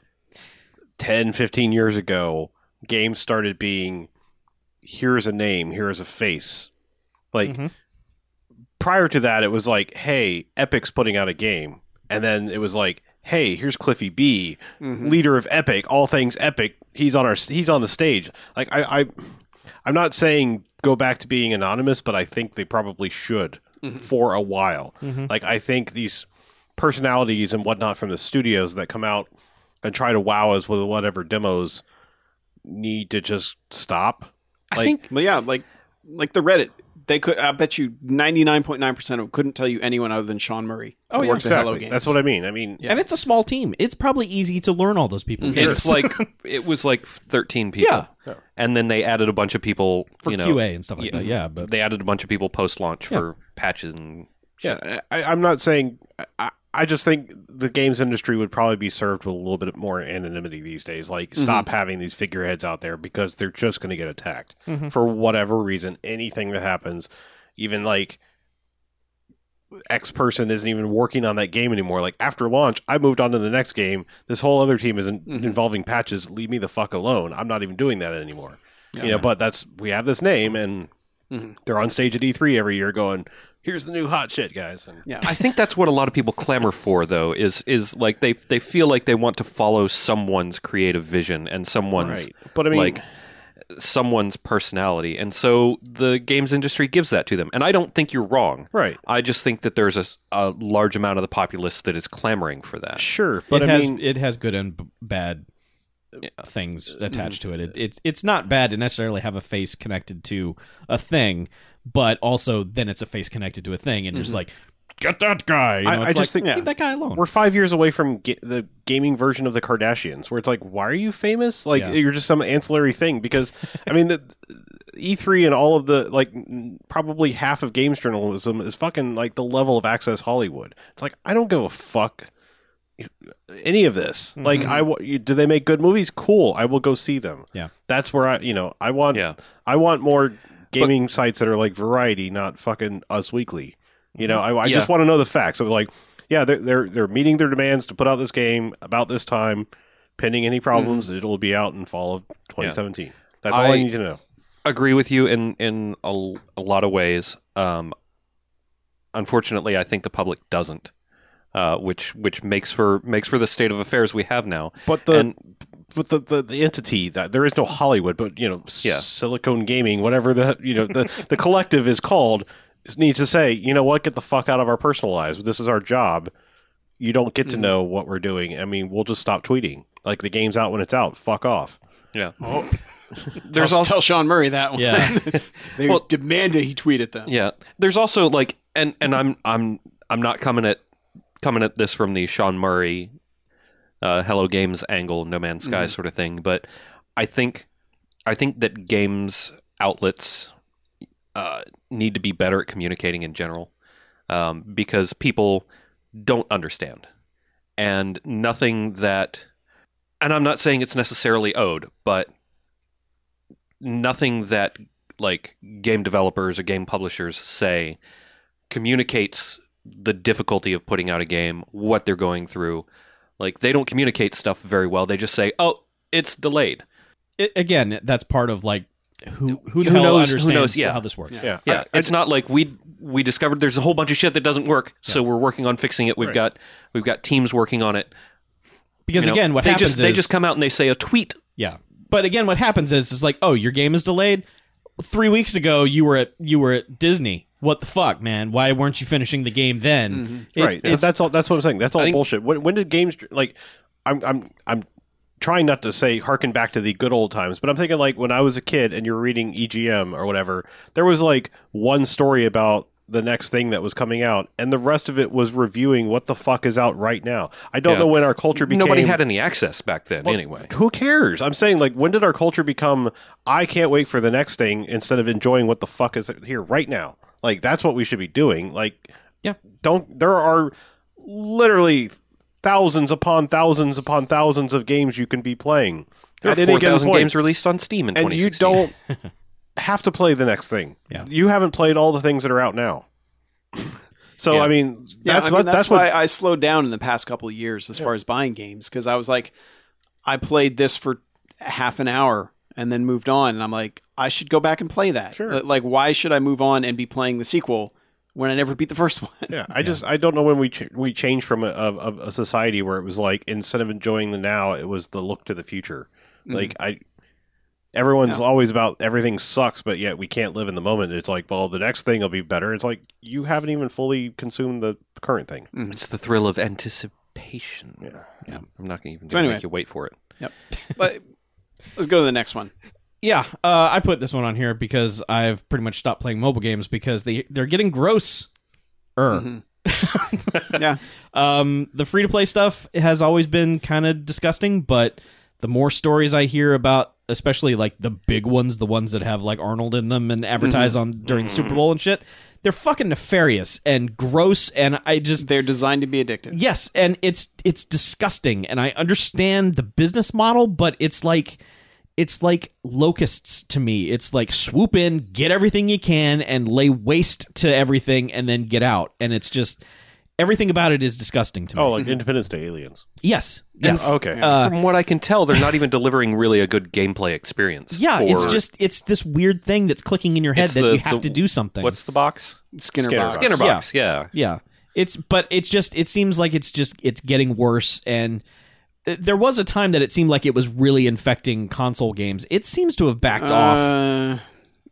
I got something right after this. Well, okay, so it seemed like it had, especially like the way the Xbox One was built, that it seemed like it was going to infect all of those games. Like they were all going to have this free to play kind of hook in them, and that has since kind of backed off a bit. Like the Forza games, especially, were real bad about it, and then they were just kind of like, you know what? No, we're just not going to do You want that. to buy a fast travel pass across Horizon Center, dude? Yeah, but it's just like they don't seem that bad anymore. They don't seem as bad as they were. yeah, there's only one real big exception to that, which is Gears of War 4. Yeah, that's what I've heard. Which And I hadn't all played the it, so- cards in Horde mode are randomized packs. So you could spend $10 on a pack and get a bunch of shit that you already have. Yeah. Fuck everything about that. Yeah. What are the card packs? Is it It's basically perks for your characters, and Halo 5 did this too, where it's like, doing a jerk off motion? yeah, where it's basically like, okay, well, this weapon is powered up for this round, Right. And they're also like just disposables, a lot of them, where it's like one time use, and And what you're sucks done, about that is that which is all the mobile shit. Here you Mass go, Effect 99 3 cents, did that. goodbye. Mass Effect 3 did that with their like cards and packs and stuff like that. But that stuff was kind of all right. It didn't seem like money grabbing. It just felt like you did good in a round, you got some stuff, and the next round you were better. And it was kind of cool, but then every game started doing it. And like when racing games were like, you've got +2 brakes on this, it's just like, fuck off. No, I don't. Yeah. Actually, you do. So you're telling me I hired a guy who like put his special sauce on my tires and now my tires have a little something special on them for this race? Fuck off. This is dumb. You know, it's not like you're talking about tire sauce, Jake? He's good. He's my guy, man. TSJ. I mean, it was all right in the old Tiger Woods games where a new shirt would get you extra spin on your ball, but they did away with that, and then everyone else decided to do it on their shit that made no sense whatsoever. So no, but it is a bummer. Like there's so many phone games where playing Animation Throwdown, you watch ads to get your bonus stuff, and you're like, all right, whatever, and I'll look at them and I'll be like, that game looks pretty cool, but I know it's free, and they'll be like, download for free, and I'm like, nope, because I know that there's going to be some kind of bullshit that's just going to make me go, this isn't fun. Say like, McDonald's at your phone to skip the ad. You know what? I would if I had that option. Fuck yes, but just knowing that they don't like if. I'd shell out $20 for something. I mean, I didn't. The only reason I didn't shell out the $10 for Super Mario Run, which I should have put in my disappointments, but I just didn't like how that played. Yeah. I don't like the style of game that Mario has become, but I had no problem whatsoever with paying that price because I knew if I pay the $10, that's all the $10. That $10 is there's my investment. I'm done. And so many of these games, I'd be like, if you want $20, fine. Yeah. I'll pay the 20. I have XCOM on my phone. It's like I'll pay the whatever that was when I bought it. I think it was $15. It's like I'd pay that because it's not going to be like, oh, your guy died.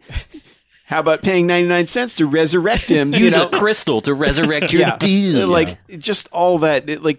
Just the basically like and it's infected everything where it's like. You can't get anything without a subscription service being attached to it. Right. And that's really all free-to-plays are at this point, is it's like, we're giving you the base model, but really, if you want to pay a subscription, which is basically, hey, if you want to buy more gems to do that, nobody wants your money just once and then move on. Everybody wants to find a way to make you subscribe to them and keep coming back and keep giving them money. I'm about to say something super hypocritical because I haven't stopped playing Animation Throwdown, but here's a good rule. Open up your free-to-play game. If there is an option in the store for something that is $99.99, delete that shit immediately. Best value. Yeah. That's a good point. Yeah, if the max pack is that much money. Yeah. If there's something that costs $100, delete that shit immediately. Because that means that's not all you need. That's a pack for some time. That won't even give you everything in the game. Yeah. I will say though that Pac-Man 256 was a free mobile game and had those hooks in it, but then it came out on consoles for $5. Which one? Pac-Man 256. Oh, okay, yeah. And it's great on consoles. It's great. I gave it $5. It doesn't feel like a mobile game at all. There's none of those hooks in it at all. You do better and you get more power-ups and you just keep progressing and playing and that's it. If I had that game as a free-to-play game, it would have driven me crazy. I would have been like, this is all right, but I don't want to give this thing money because it's I only played it on gross. the Apple TV, but like the only thing I noticed was like to progress to the unlocks or whatever bullshit it had was like, okay, you have 10 power points that when you use them they recharge. But then it didn't stop you from continuing to play. So like if you just were like, I just want to play some sweet ass Pac-Mans, you could keep going. You just weren't making progress toward quests or whatever the fuck it had. Exactly. Which I kind of appreciated that aspect of it. Like just don't prevent me. Like even Animation Throwdown, like when you run out of like arena energy, you could just sit there and practice against people all day. Like you're just like, I just like the mechanics of battling cards. I'm not getting anything for it, but arena energy. I think the thing I'm saying when mobile games are getting grosser, it's not just the free to play model, which has been around for a while. I think it's like you were saying, the subscription thing and stuff like that. But there are so many. There's so many levels of free-to-play-ness in a free-to-play game. There's like 8 currencies for each thing now. And it's like... Plus ads. It's like ads and things that recharge, and you got to do this thing, and you got to turn on notifications to get this other currency, and the juice flows this way, and your fuel comes this way, and, and your the spice gems... must flow. Yeah, it's like, fuck, I can't... I have a hard time with just... American currency, just keeping track of my own money. Like, I just need to know how much money I've got. I don't need 8 other fucking currencies in my phone telling me I don't when need to my open up- car will get a +2 tire juice on it, and just it's just I'm so old. I think You about Harlow's. don't want to have to open up a QuickBooks for your fucking phone games. I think about Harlow's Star Wars experience, where whatever that game was, where he had this awesome squad that he built and he loved them, and then they're like, "All right, we have ships, and you have to train up pilots for all of them, and they're worthless on the ground, but you need ships or you're going to lose." Yeah. You know, and it's like, man, fuck you guys. Delete? Yeah, like Yeah. you just made all the time I put in here. Just worthless. Yep. Like it's like you just erased that. Oh, hello, Supercard Season 2. Yes, that's when And I that learned was my the lesson three. on, and That was when I deleted Supercard. but I played Supercard for an extra 6 months, knowing that it was horseshit and I should stop playing it. But when they introduced the new season and said, "Okay, all your old cards, you can still look at them, but they're not going to be worth anything unless you feed them to other cards and like put them in the juicer and spin them around and fucking Jack Put 'em in the LaLanne that shit." fusion You know, it's like, reactor. what the fuck? Just no mobile games, no. There, that's my bad. Yep. trend. All right. Speaking of games, All right. I'm going to round this category out with games are a pain in the dick to play. Uh-huh. Motherfucker. Wow. All right. I mean, every time. Why are they a pain in the dick to play? All I want to do sometimes, and this is one Is of my have some barriers to fun? gaining. Right. Is a zoom, I zoom, got a zoom. feeling you're not the only one. One of my barriers to gaming 2016 is you can't just put the fucking disc in the fucking thing and play it. Nope. I'm mad about this, as you can tell. Yeah. Yeah. No, I got to do a 9 gigabyte fucking patch Yep. when I get a game, brand new game, release day, right? You stick it in the fucking console first time before it lets you play the motherfucker. It's a 9 gig patch when everybody else is getting home from work and downloading their 9 gig patch. Plus, Sony servers notoriously slow as piss. Cold piss out of a Yep. whatever other What's thing that sad makes with it theirs cold. is somehow if you shut the machine off, the speed shoots through the roof. Yeah, it'll download it instantly, but Yeah. you can't. Which you is can't great. You can't even It's rely great, on it. but- Can't even rely on it to download its own updates, though. Mm-hmm. Sometimes you turn the fucking thing on. It's like, oh no, I just decided I wasn't going to download the update. So for you to do anything, you have to download console update. That's another 85 gigs, and that's going to take 16 hours. So you can play a video game tomorrow. But I'm like, no, console, I would like to play a video game today. And it's like, nah. Yeah. Nah. I agree. You can't do it. Nah. So there's that aspect of it, which is like, and it's on both consoles. It's presumably on PC. I don't know. Yeah, I'm not going to swoop in and do the actually on PC thing. Because but- Steam updates like 900 times a day. Yeah, I mean, all right. Here's the trade-off. Like, if you have a PC and you're primarily gaming through Steam, leave Steam running as long as you don't have your. I mean, you can schedule your updates. Like, okay, I want to do it between 1 a.m. and 6 a.m. because it'll be the fastest, and I don't care. You can do that, or you can just say update whenever the fuck you see an update. However, it's not like launching the games works every time. Oh no, because it Yeah. has to install the update and Well, no, install I just mean DirectX like 12 times. And you know, get your resolutions right and, Yeah. all your settings. So, I mean, the trade-off is like, yeah, they fixed patching and installing and all that shit. And when you download a game, hey, guess what? We already installed the patch because that's what you should fucking do. That's the worst is like to grab a digital game on the console and then go, all right, cool, we're going to install a patch. I'm like, I just downloaded this. this should be the updated fucking game, you Yeah. fuck nuts. Yeah. Come on. But And then you got to install the patch. Yeah. And then you got to install the game. Why do I have to install the game? It's on. Ah! I get Sam Kinison about it because it's just so frustrating. Because when I want to play a game, like especially this year, when I've wanted to play games, I just want to go fucking play the game. You know, I either have a limited time or a limited headspace or limited whatever for, you know, tucking in and playing these games. And when it doesn't let me, I'm just like, what fuck it. I'm going to go do something else. I'm going to do literally anything else than try to play a video game because I'm in some sort of Satan's Sisyphus loop of install, patch, update, install, patch, update, install, patch, update, install, patch, update forever. So it's I just think this is why I go back and replay games. Like, I'm just like, Because they're already yeah. installed. Like, Even- you know what? I can fire up Diablo 3 and it'll just be there waiting for me, ready to go. but then if you're playing it on console, there's going to be a patch that they make you fucking update. Sometimes. And, like, occasionally. For example, on PlayStation 4. If there's a game I haven't played in a couple months, as soon as I put the disc in, it goes, there's a patch. You got to install the patch. I'm like, but That I is told one you. problem with PlayStation 4 is if it's not on your front, like on your main bar, and it goes into your library, Yeah. it doesn't get the auto patch. I told you, which is motherfucker. I stupid. told you to update this shit. Yeah. I gave you the free will and the ability to go out and get updates. Nope. Get those motherfuckers. All right. Thank you. Thank you for That listening. sounds like a pain in the dick. That's a bad trend. I hate to tell you this.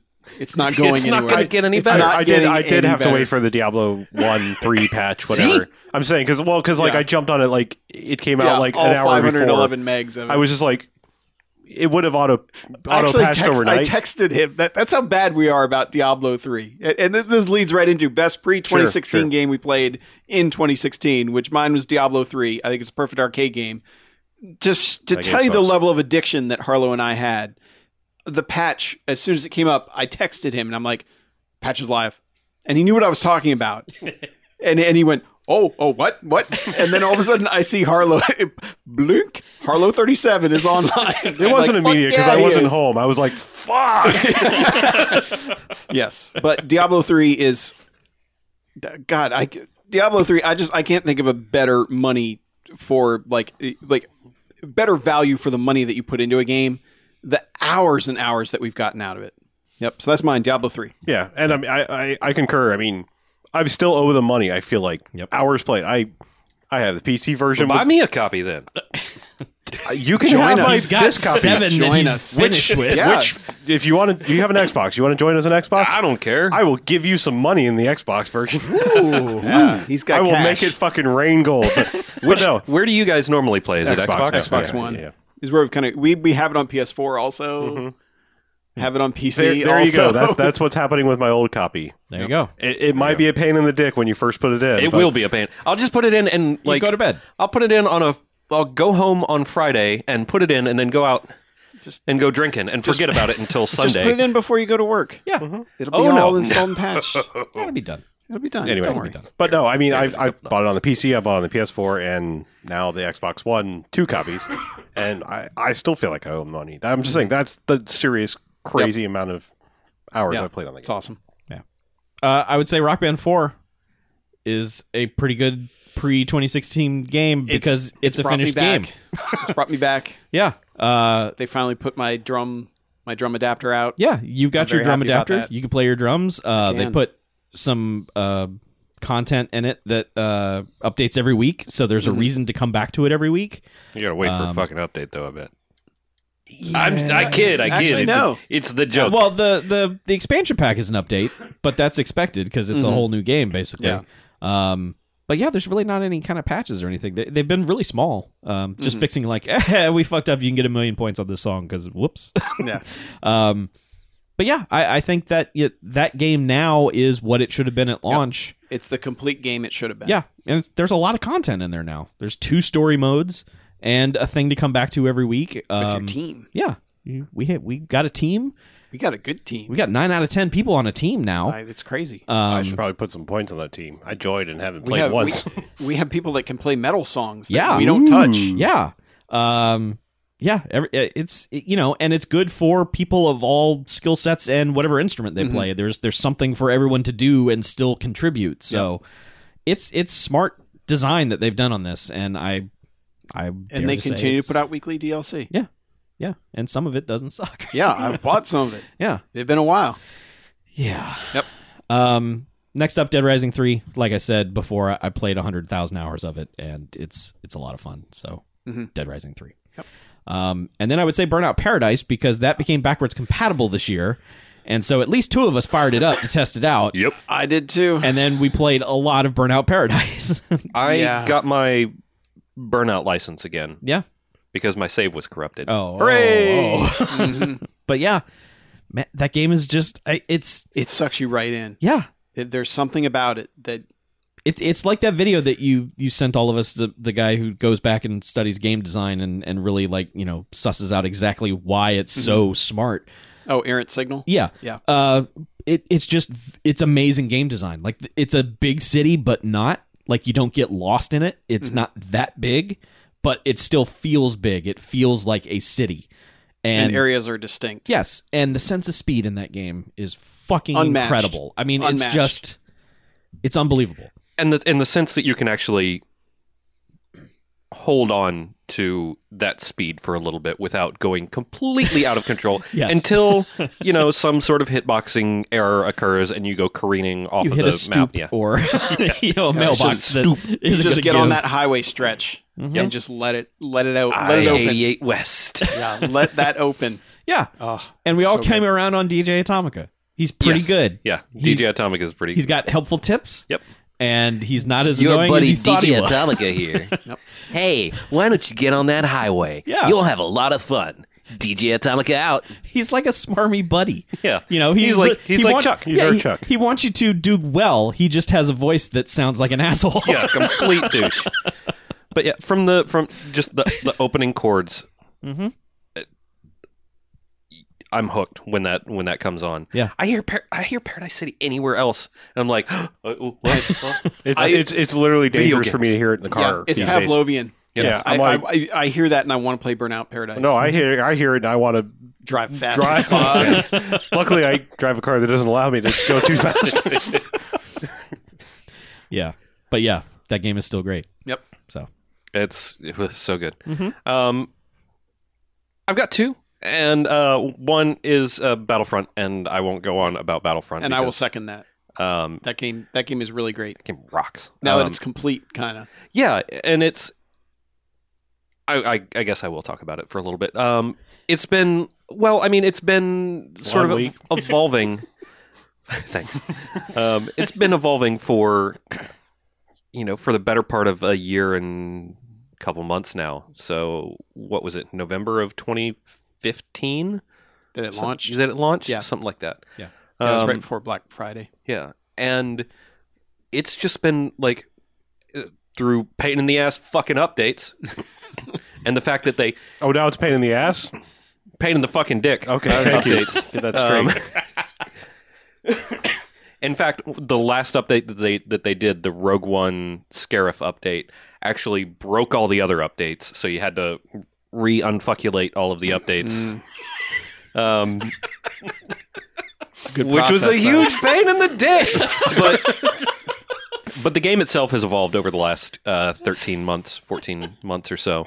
And I'm going to dwell on unfucculate. you're welcome. You can dwell on unfucculating as long as you like. Okay.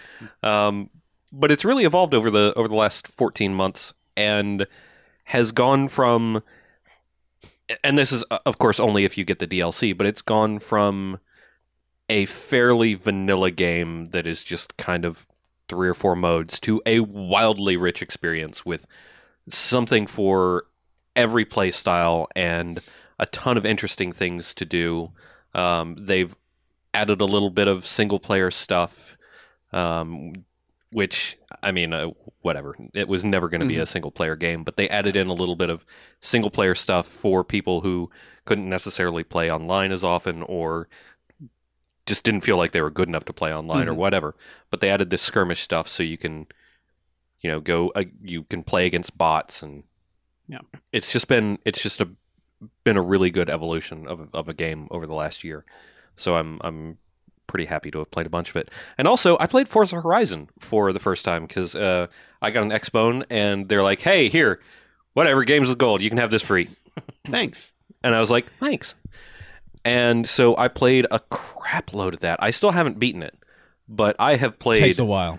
so much of that game. I played a lot of it as well. Again, because my save got lost in the cloud somewhere, so I started over.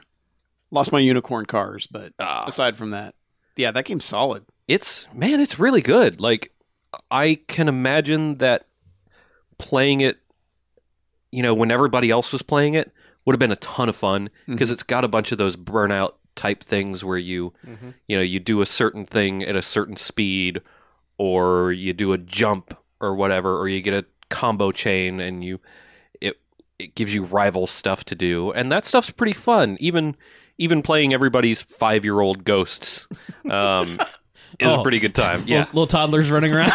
yeah, little kinder ghosts. But playing against everybody's ghosts that they're no longer updating It's a pretty good.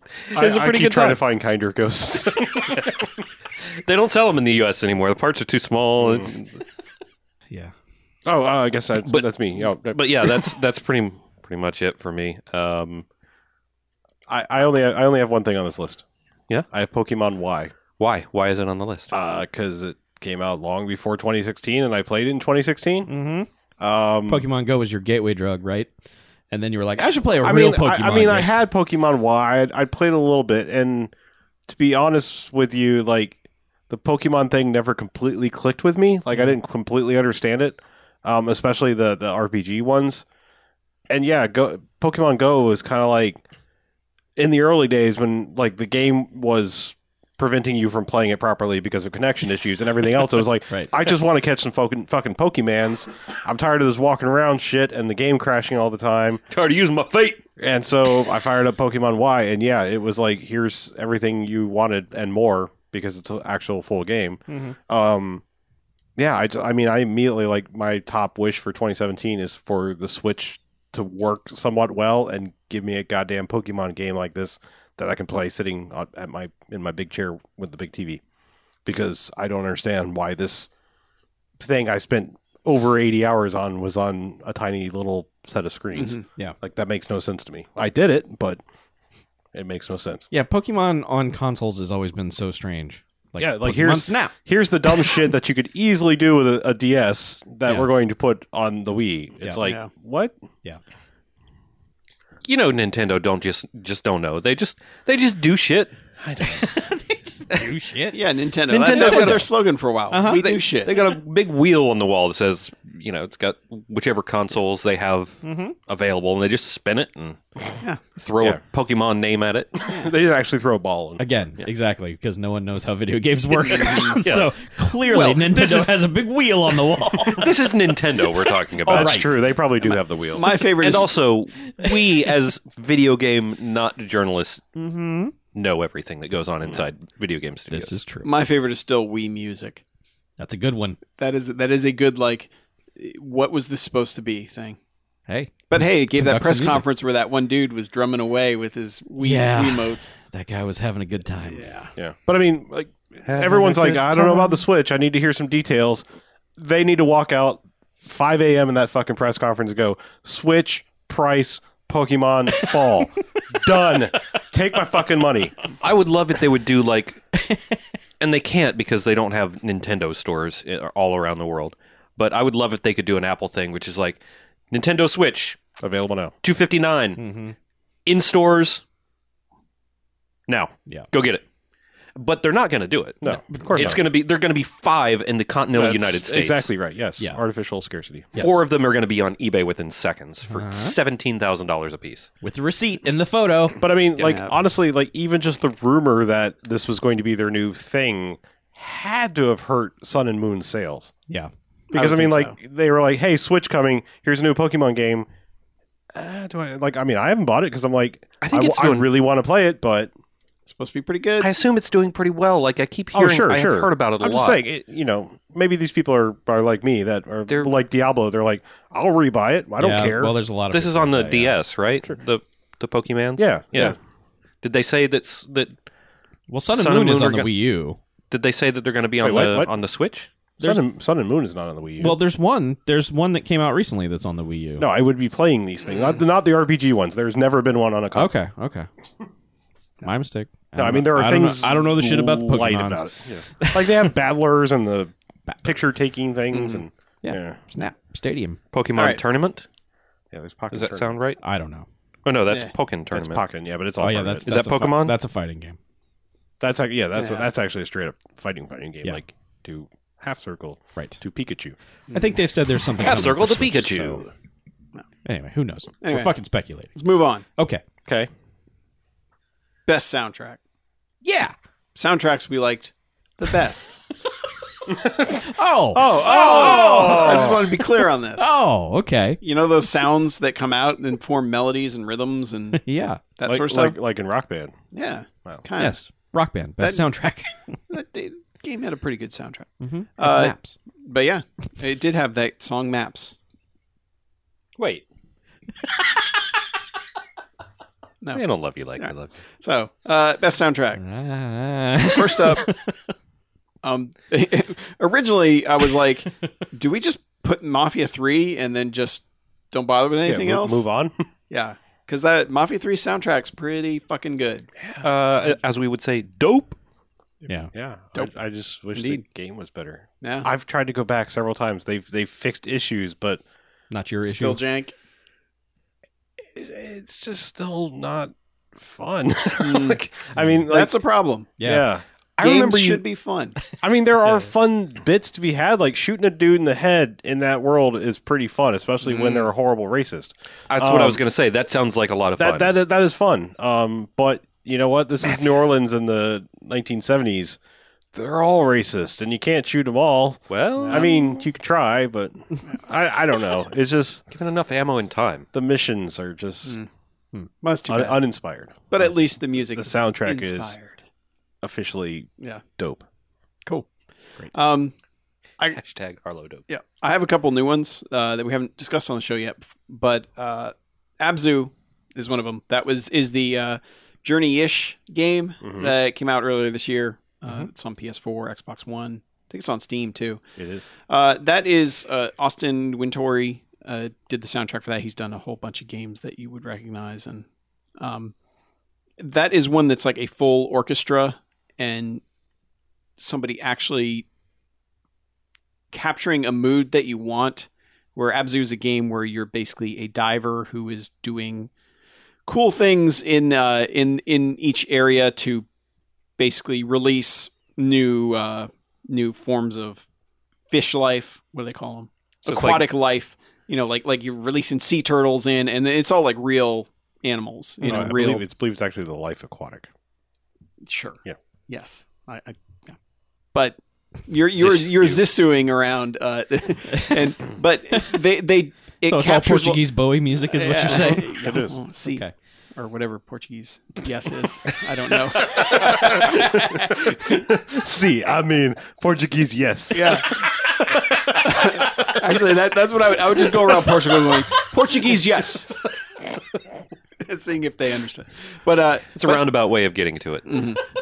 yeah, but there's you're eventually exploring ancient underwater temples and it's progressing areas in neat ways, and the soundtrack really captures that whole sense of wonder at being in a cool place, and it also being underwater, and it's just a really solid soundtrack. Yeah. Also, Firewatch, Chris Remo, his work on it is really, really solid. Like, it's really great at capturing mood at the right times. And they give you certain, like, it's one of those games that's well paced. I mean, it is, if you're an asshole, it's a walking simulator. Mm-hmm. And, If you're not an asshole, it's still a walking yeah, simulator. but yeah.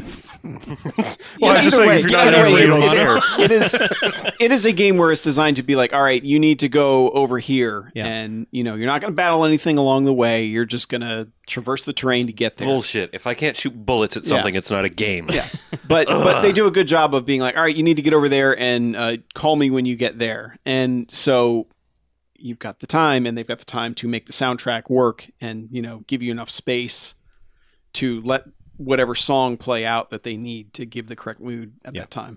I need to play that. Chris Remo is a talented composer. Like, he is funny, good, idle thumbs dude. Yeah, The the songs do not sound like you think they would. I don't Put it think that way. I don't think so. Yeah, it's really you wouldn't necessarily go, oh, that's Chris Remo stuff. It's very Yeah. different from what he normally does. So it's but- nice. I appreciate his taste in melody and chord progression and harmony. Yep. So, I look forward to. I haven't listened to any of the Firewatch soundtrack, but I do know that he is someone whose talents I appreciate. So, I need to get on that. It's solid. Well, speaking of games we haven't talked about, I've got a couple here that we're going to talk about later, but they do qualify for Best Soundtrack Awards Ooh. also. I want to mention Doom here, which I have words for that game later, but I will say that the soundtrack is probably the most on point that game is. It's the most appropriate aspect of that game, I think. it's what you think it is. It's fucking metal, and then you get to hell, and it's like metal with angel music behind it, like chanting and humming and harps and shit.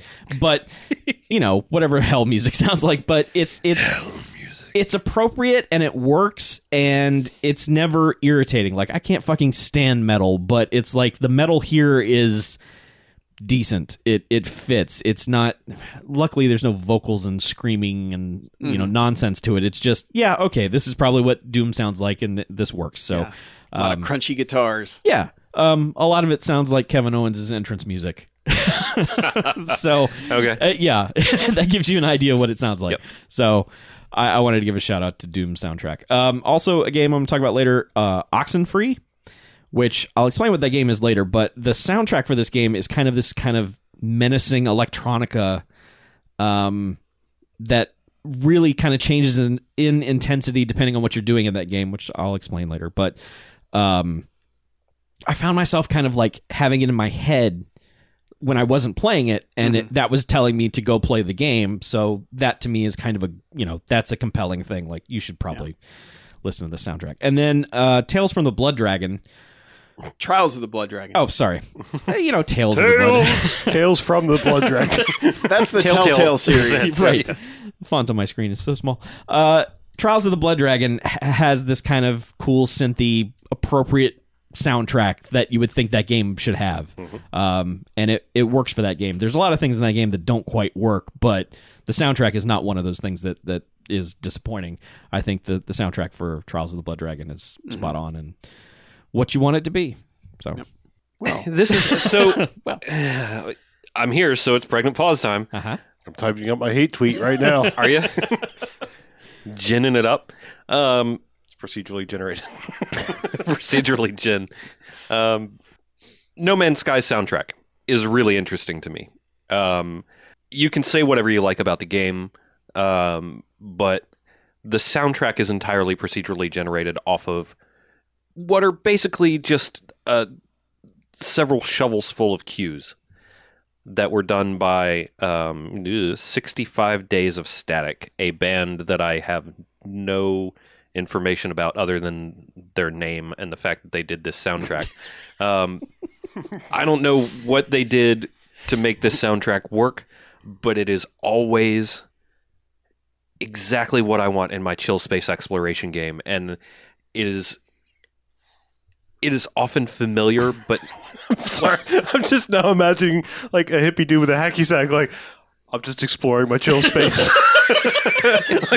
that's what I'm doing in No Man's Sky Yeah. a lot of the time. No, like literally, he's just like in this little area of this room. Like, I'm exploring my chill space, man. Now I'm over here. He's Now put I'm on a over little here. zappa and a little, Now I'm smoke a horizontal. smoke a couple doobs and explore my chill space.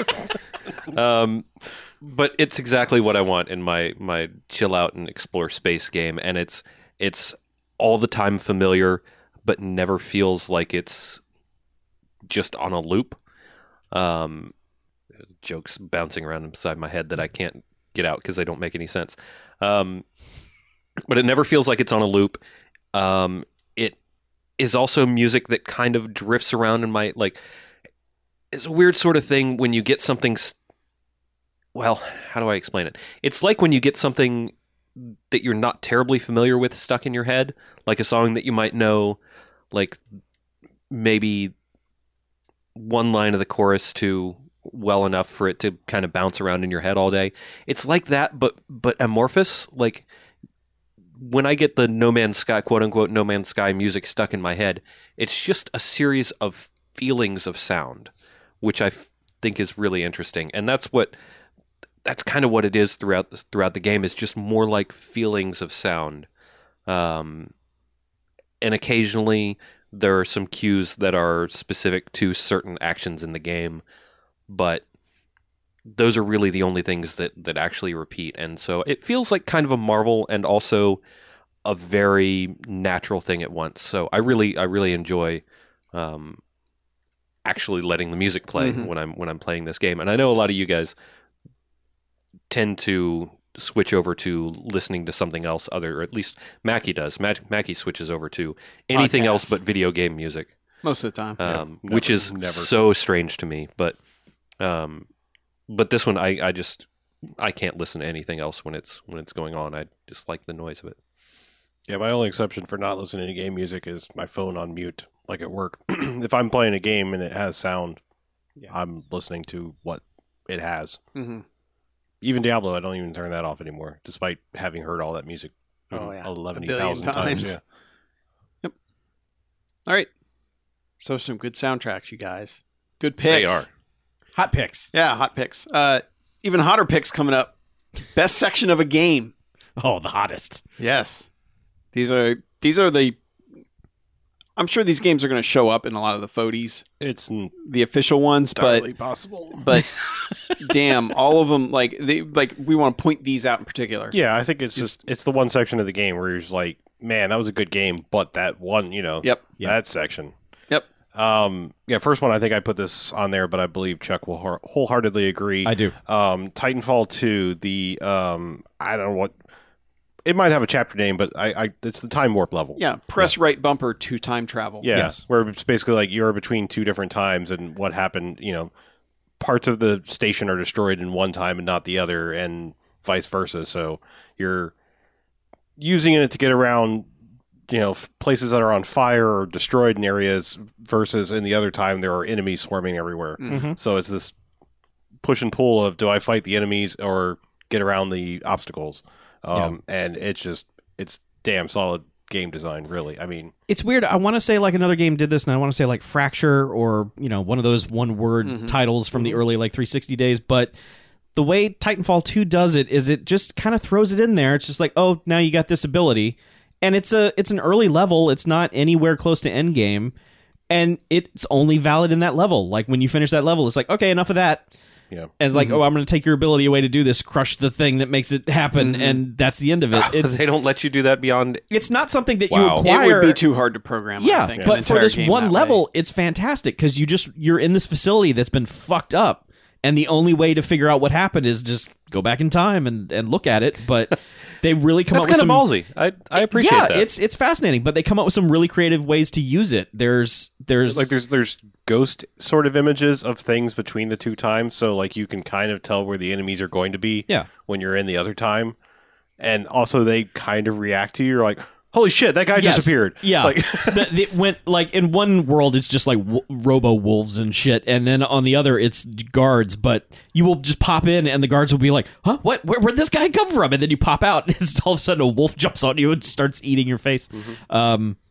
Yeah, it's really smart, and it has no bearing on anything else in the game. It's Nope. just a simple mechanic that you get, and it goes away as soon as you get it. It's and this isn't a game like for me to pick out this section. This game was full of awesome sections. yeah, Like I don't even want to talk about for fear of spoilers. This one section that's in the end of the game, but there is one epic bit that happens at the end that is just scale wise. I mean, incredible. Yeah. I mean, I honestly not since like the first God of War have I felt something on that scale level of just awesomeness. Like where I mean, I can spoil God of War. It's old enough, but like I mean, there's literally like a point where it's like a punch basically goes around the world almost. It's like it's just like fuck you. yeah. Yeah. it's kind of the Asura's Wrath type Right. thing, Yes. Yeah. where you just split the moon in half because you punched somebody so hard. Yeah. Yep. Yeah. But yeah, that section's really good. Nice. For me, Sapienza in Hitman, they built a little city, and they filled it with ways to murder someone, and I love that. It's the most varied area of the game, but it also feels the most real.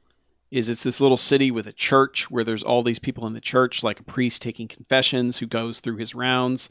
There's an undertaker. There's a mortician where there's a whole, he's got a morgue behind him, and he's got the funeral parlor in the front. I mean, there's an entire mansion that this dude owns with a freaking underground lab underneath with a seaplane that you can escape in under the bottom. I mean, there's just this whole town they built, and there are side corners that the main mission might never touch, but they sent a lot of the elusive targets through those areas. So they built it in a way that's like is still useful. I mean, I love Paris and Hokkaido levels in that game, but for me, Sapienza was the one that I played, and I'm like, okay, this game is awesome. Like these are people who know how to make an amazing level. And Sapienza, I think, was the height of Hitman Season 1. Also, the game Inside, the final what the fuck section of that game, because I don't want to spoil it because it is so like you will never predict what the fuck is about to happen when you get there. But then when it does, and then the game's like, all right, you're playing like this now, and it still maintains a lot of the mechanics that were in the game, but they're also like just grotesquely insane in very, very, very odd ways.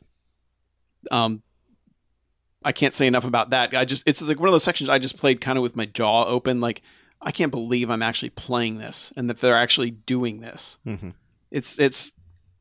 I still don't quite know what they were saying with what they were doing, like what their message was, but it was still it's a thing. I don't even know how to like describe it, but it's so insane that it's just like, all right, okay, you guys. And man, I got a bunch. Yeah. I'm like the one who's got all the moments I here. will totally back you up on this one. Yeah. So will I. Yeah. The next one I have is the intro / life story of Henry in Firewatch, which is basically just told through a few text boxes on screen, but you're making a choice between. But it basically says how you met your wife. Okay, it says how you met your wife, and then basically the history of your relationship up until the point that the game starts. Mm-hmm. And it is amazingly effective at making you understand where this guy's coming from and what he's doing, and also kind of shaping how his life has gone. But it's also presented in that Walking Dead way of, here's two shitty choices. Mm-hmm. Here are two bad choices. And you don't get to pick this one's all rosy and happy. Like, you have to pick one of the bad ones.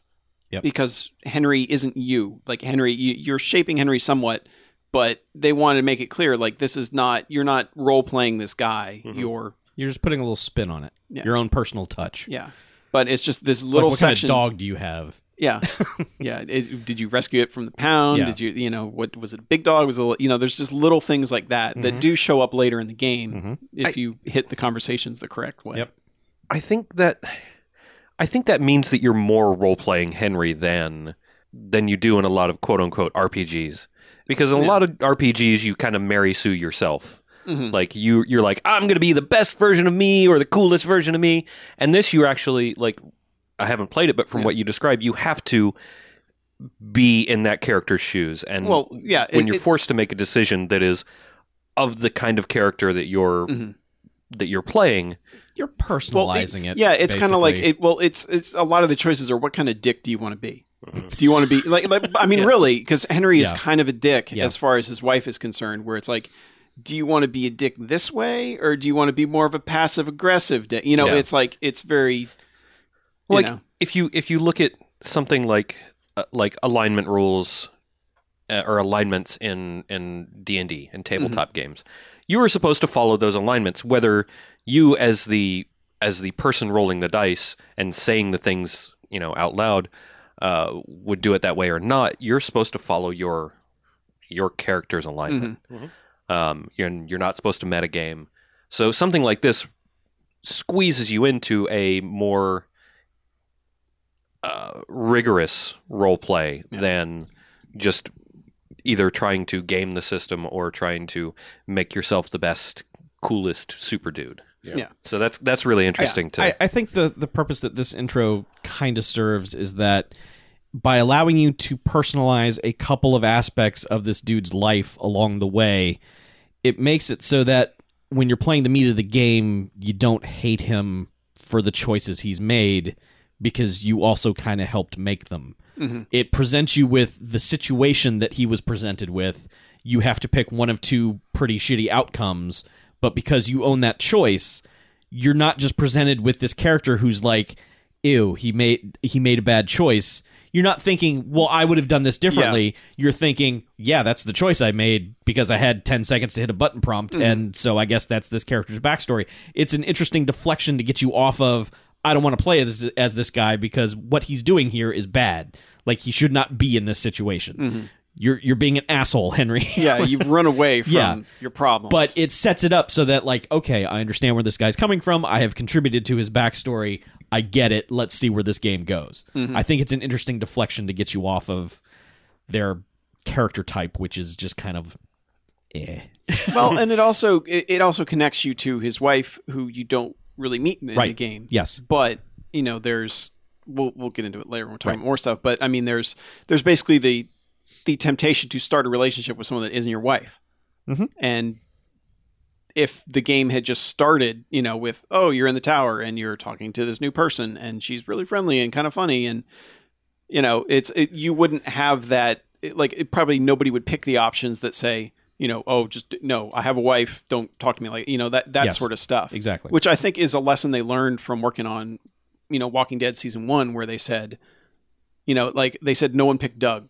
No one ever saved Doug. Yeah. Because not only was it a woman, but they gave her a gun. Yeah. And they're like, there was all reasons pointed to, all right, Doug, you got to die, buddy. Sorry. Yeah. Well, and they said they wanted to make it more of a choice, but because they actually knew Doug in real life, Doug was modeled after the guy who built their website. right. They're like, oh, people will pick Doug. And it's like, nope, nobody wanted Doug. If you had given Doug the gun, that might have made a completely different thing. Yeah. And I will say, just jumping ahead real quick to talk about the Batman games. I was about to say, I kind of want to dovetail something Batman related Well, here. those games have gotten to a point where they are good about telling you how you match up against the rest of the world.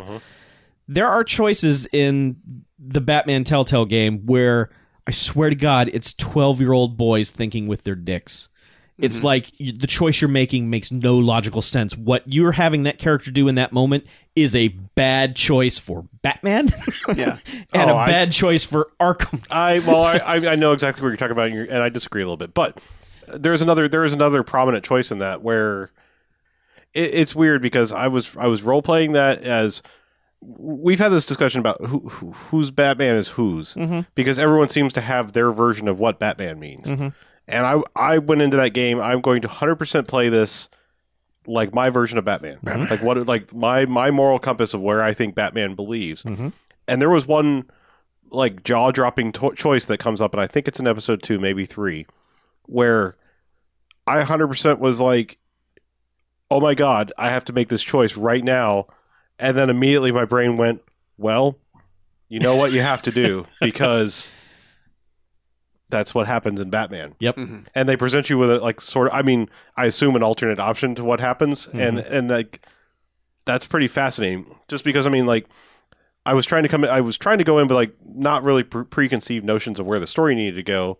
But at that point it was like, oh my God, well, I have to let that happen because that's what's got to happen. Yeah. Because it was a choice, but it kind of wasn't a choice Right. at the same time. That's the weird thing. Yep. Anyway. But yeah, I just think the whole thing with Henry, with the whole life story that they give you in this little 4 or 5 minute section. I believe I tweeted out that I needed a hug after I'd started the game. I'm like, good God. Yeah. What is this game about? But it also puts you exactly where you need to be Yes. to be Henry. If the game point. had started without that, it would be a totally different game. Yep. It really would have. Coming off of that is my best section of anything I played this year is the challenge in The Witness, which is basically The Witness's final boss, which is a series of puzzles that there's no other way to beat it but to be good at the game. To have learned to internalize everything that game can throw at you and to know how to do it quickly and efficiently. And I still haven't beaten it. You have to have internalized that game, also be able to think quickly, and you really got to be just a bit smarter than everybody else. Yeah. To I mean, beat it is, and that's you can fail in any one of those 3 and you're never going to finish the challenge. Yeah, I mean, you can have strategy guides and all that stuff for the ends of so many games and finding a boss, and and I know it's you can Dark Souls it and do this sort of and people in games generally speaking, people are like, oh, I can't beat this Dark Souls boss. Well, if you use this strategy and you do this, The Witness is straight up you can't. It's randomized at the end, and it's you have to be better than the game. And I've streamed it a whole bunch of times attempting it. I've gotten to the last part and run out of time because it's It's also the choice of music they use there is fucking phenomenal. It's is it Night on Bald Mountain or is it in the Hall of the Mountain King? It's in the Hall of the Mountain King in the second half. I forget what the first half is, but it's like it's very serene and it's like very nice.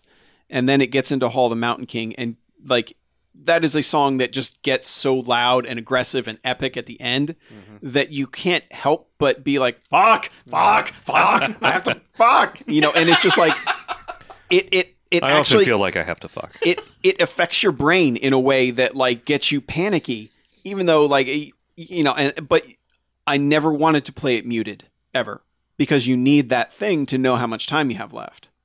So it's just a absolute genius piece of game design. And it's one of the few things that I can fail as many times as I have and still say that I love it. And that knowing that the one time when I eventually do beat it is going to be like one of my crowning gaming achievements. Don't forget to stand up and say, Xbox, record that.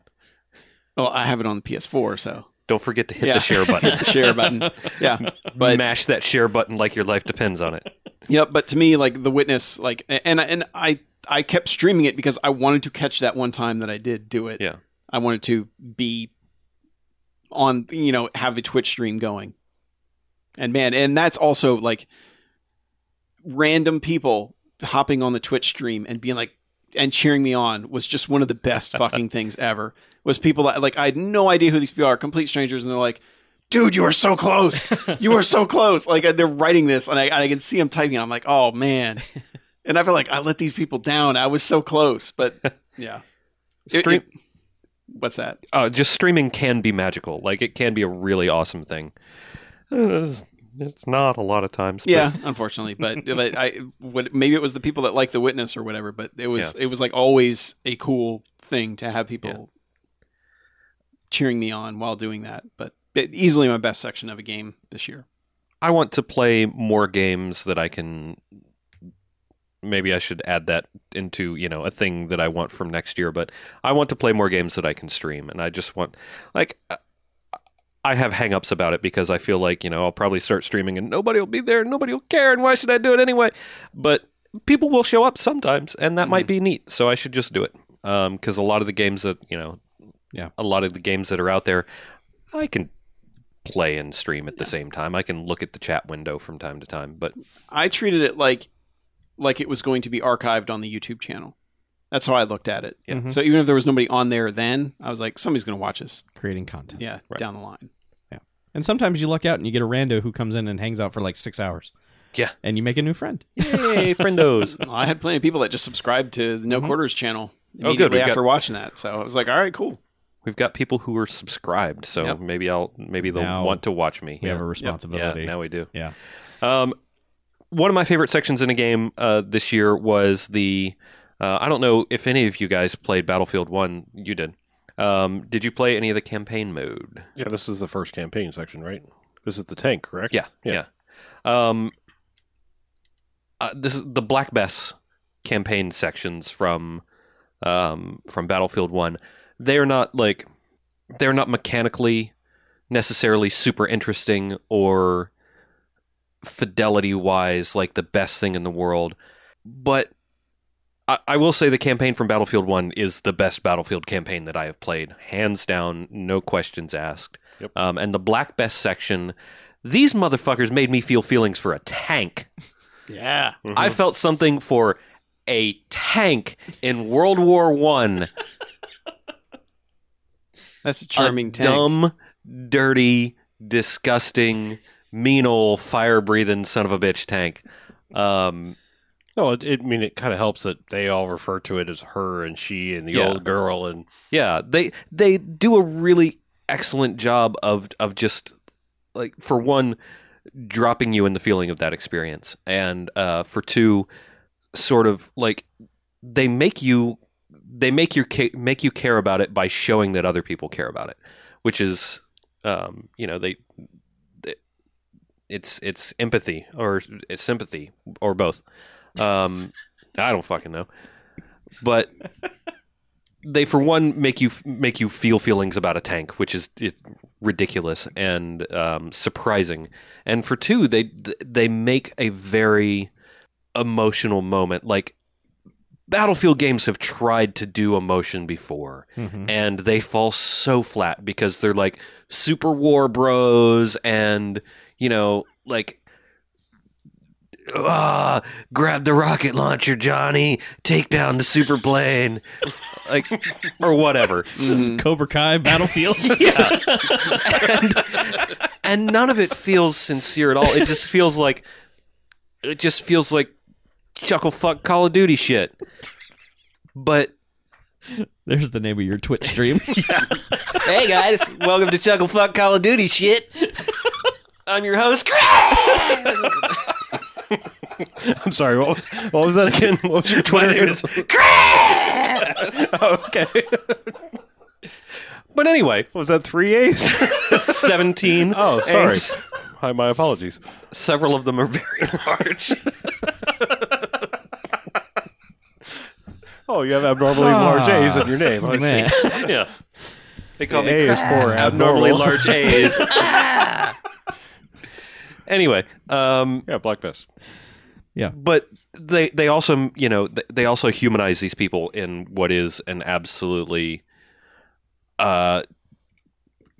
grotesque, painful, brutal era of the world, of our world that we actually live in. And I think that's something that kind of helps ground it and make it more impactful. Okay. Is the fact that it was, you know, it was a thing that happened, and these are stories that are these are stories that easily could be actual stories, you know. But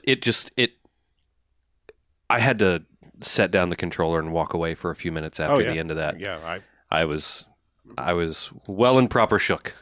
Yep. And All right. that is impressive to me.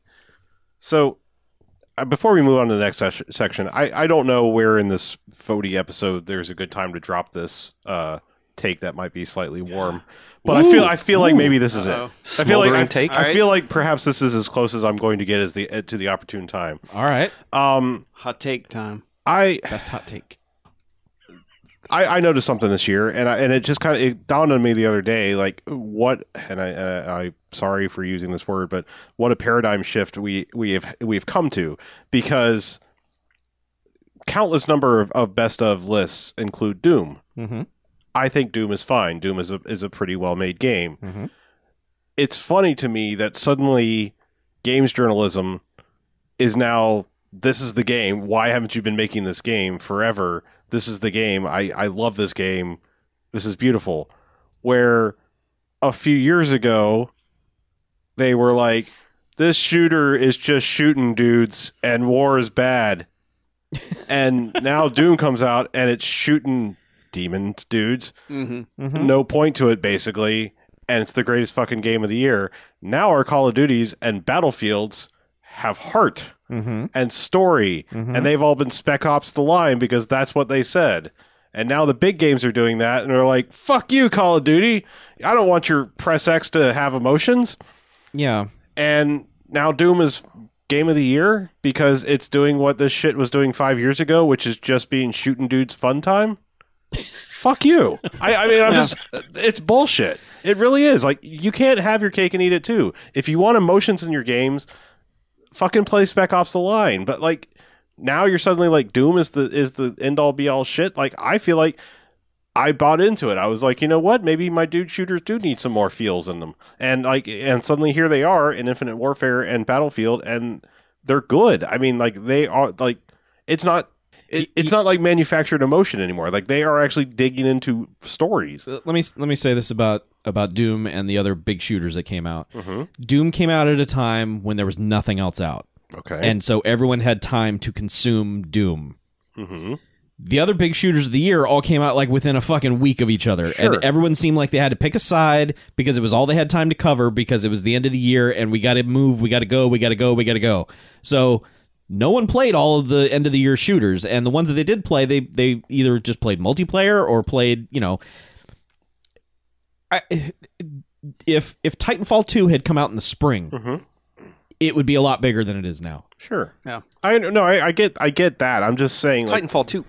it's weird that like they're like Doom is the game of the year, and it's like 5 years ago you had been like, there is no substance there. It's just pure violence for violence sake. And where's the story? And where's the strong female lead? And where's this? And I need every one of my trigger points tickled, to be a game of the year. Yeah. And I think, wait, where are the pixel graphics? Because obviously I like, the kid in me likes that part. Yeah, and I think Doom also benefited, and it sounds so dumb, but the best thing Bethesda did was refuse to send out review copies, because that made everyone go, man, That's got to suck. Doom must suck Yeah. if you're not sending us review copies. And then they all got it, and it's like, wow, this is actually a good, solid game. Yeah.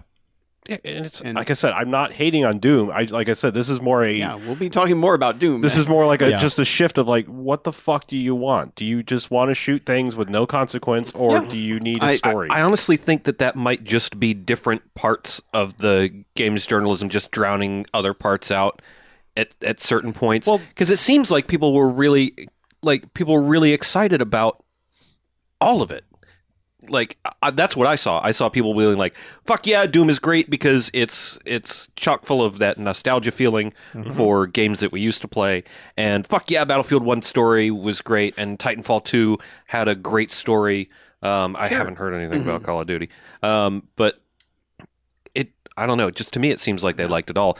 But I do understand your point. Like that was a thing that we wanted 5 years ago. Maybe it's possible that just the speed of development on for somebody like EA Dice right. is just slower, But and so I think don't I think it's all cyclical. It I is. think in a few years they're, because everyone's going to copy Doom now, and everyone's going to make like, all right, it's just a bloodfest and it's awesome and it plays really well, and it's not trying to say anything deep, and then it's going to go right back to what you were complaining about, where it's going to be where they're going to be like, where's the story? Why isn't my shooter making me feel anything anymore? And Right. Yeah, and like I said, this is probably a bad example because this is pretty dumb, but like it honestly, it feels like the big ones, the Call of Duties and the Battlefields, all they have to do is fuck up once. Like one thing that's just like questionable, like, hey, really, you did that? And like they're done for like 3 years. press A to pay Exactly. respects. The pay respects thing. It was like you just put a button prompt on a military funeral. Fuck you. Like, that was just like, that's it. That's, you are now over the line. You have Spec Ops crossed the line. And where there was very much a point to them there doing that. was. I mean, it was like it was putting you into the scene, and you're not just watching a cutscene. of right. it. And also probably keep your controller alive because the Yeah. cutscene had been on for a while.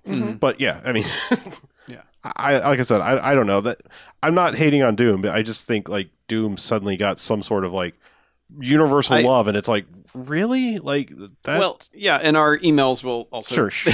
Yeah. be mentioning Doom, but I think it's just a thing that didn't necessarily click with us the same way it clicked with a lot of people that were looking for something like that. I don't know. Maybe it's because it's evil, fiery demons. It's okay. Yeah. Like no one sympathizes with demons. They don't have feelings and family. Nope. Hey, don't talk about demon family. All right.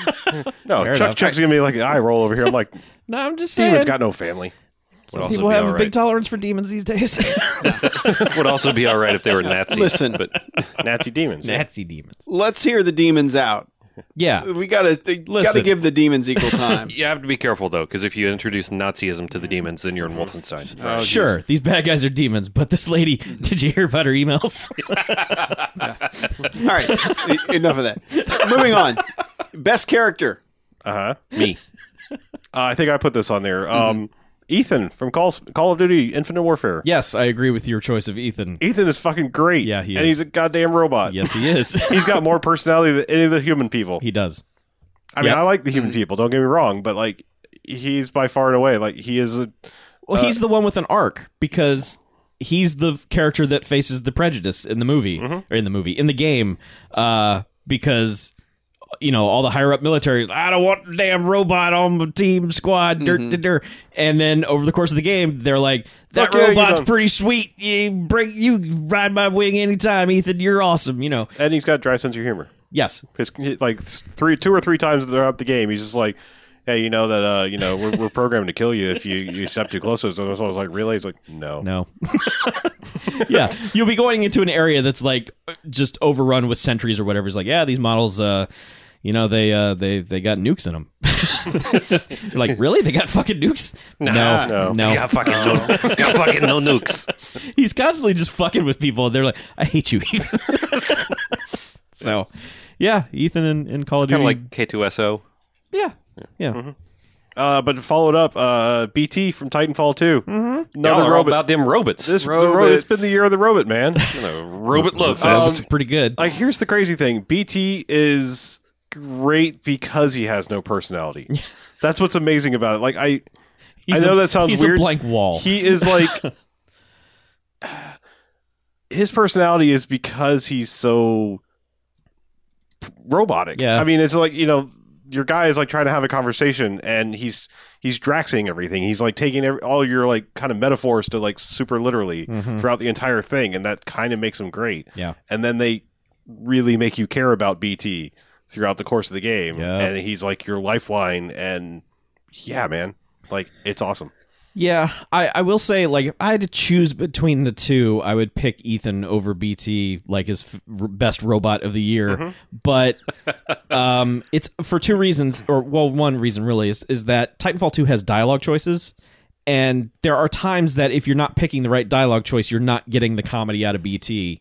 And you could play the whole game and just think, why do they like BT? He's a bland robot. Who cares? But I give BT a little bit of credit because there's one scene where you're just BT saves you or something. You give him a thumbs up, and you can see the robot trying to figure out the programming to get his hand to do the thumbs up back at you, and he like struggles with it, and then it locks in, and you're just like, man, that's the fucking best. He figured out how to give you a thumbs up back, and BT's your buddy. Sort of like BB-8. Yeah, but he figured it out immediately. Well, BT's like, what the fuck did you just do? Oh, yeah, see, I can do it too. BB-8, obviously a much superior robot. Clearly. But Also, he's a sphere. 2016, the year of the robot. Yes. Thank God. I don't know. I just put other robots on the list. Aren't There were really probably actually other robots in other games that were cool too. I think there were robots in Recore, but I don't care. Yeah, Sure, they're why not? dumb So there. robots. Yeah. Next on the list, someone put Batman, but I specifically put Troy Batman Yes. because that's the Batman we're talking about. Right. Troy Baker Batman.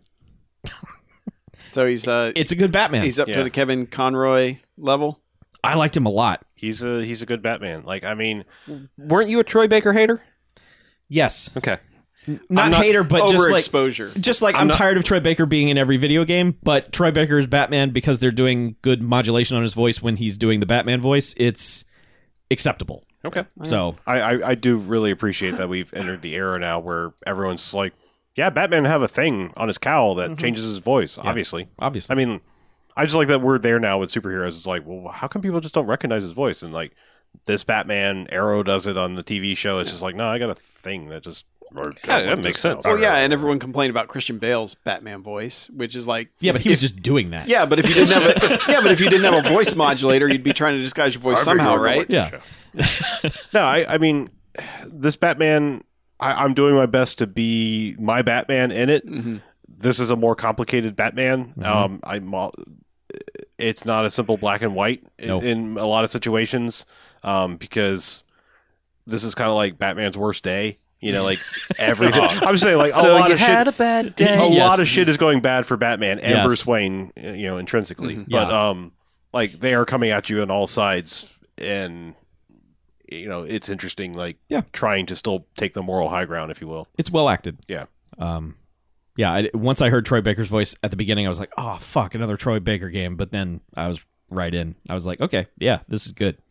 So Cool. Okay, so these next ones I put on the list, and All right.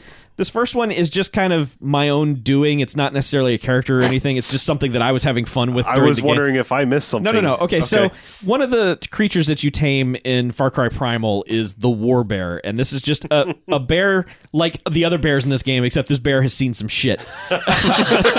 This bear is mangled and still has like arrows sticking in him, but he doesn't give a fuck. Like, he's just like, let's do this. So, like most of your animals in the game, like whenever they're done running around fucking shit up, they will come back to you. Well, this bear is so big, Like if you're just standing there like looking at, an artifact or trying to look at your map or something, the bear comes running at you full speed. And then the game does a thing where it just fucking stops, like frame stops. Like it's not an animation of the bear stopping. It's just suddenly bear in your face. And I can't tell you how many times I went, and thought like, oh my God, bear. So that just brought me endless entertainment. Also, the bear is a little overeager to help you in battles, so instead of like fighting the dude you're not fighting, it always wants to fight the dude you are fighting, which means you're constantly hitting your own bear. So I can't tell you how many times I shouted out like at midnight playing Far Cry Primal. I was like, God damn it, bear, get out of the way. So to me, it just became this character that I bonded with, even though there's no reason for it. Did you have the right to bear arms? Yeah, I did, and that fucking bear got in the way every time. So the other character from Far Cry Primal that I really liked was Urki, which is basically Herc from Far Cry 4. Fuck yeah, he is. The exact same voice, just basically speaking Pig Latin in this caveman game.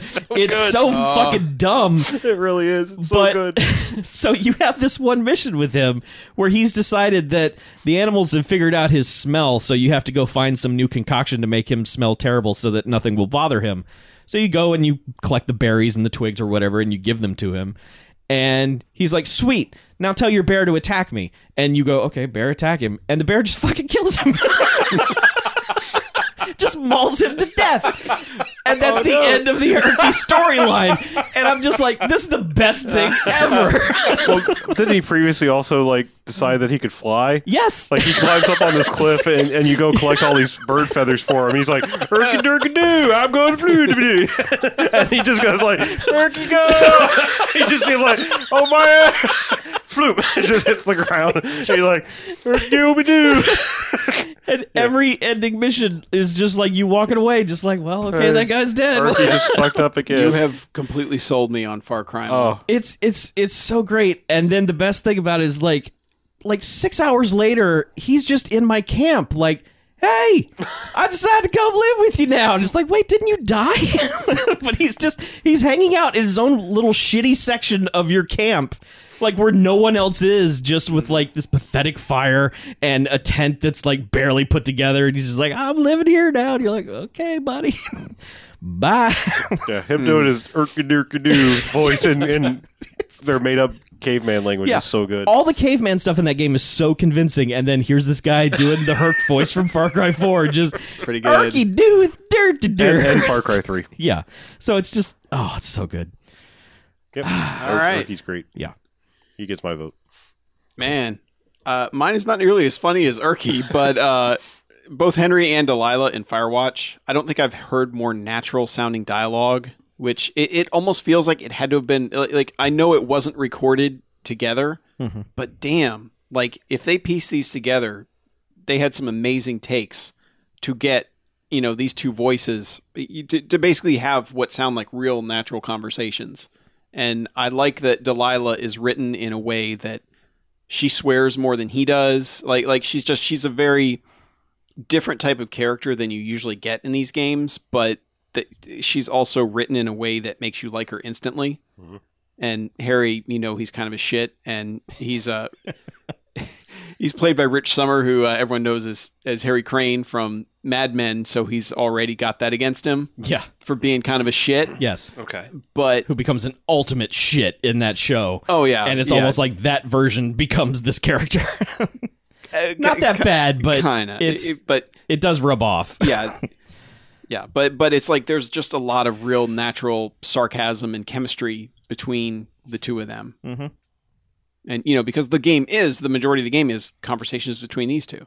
And I think that they really, not only do you bond with Henry through the whole kind of intro section, but then you bond with her very well only by having these conversations and choosing how you want to direct them with her. Mm-hmm. Yeah, I think I'd put Delilah on the list, and you put Henry and Delilah on there, and that's actually more fair because I don't think one works without the other. Right. Yeah, I mean, Yeah, I'd be curious to play that game using just the ... responses. I've wondered about that, and like I've been tempted to do a Telltale like silent protagonist run, run. Basically like I just think you do a Gordon Freeman run. Yeah, Yeah. I just It's interesting how important good voice acting is, and there's there are a lot of people out there in the industry that are working hard, and I don't want to belittle their work, but 99.9999999, repeating until I get tired of saying 9% of the voice acting in video games is bad. It's either, and I don't know if it's bad dialogue or if it's bad direction, but so much of it falls so flat so often.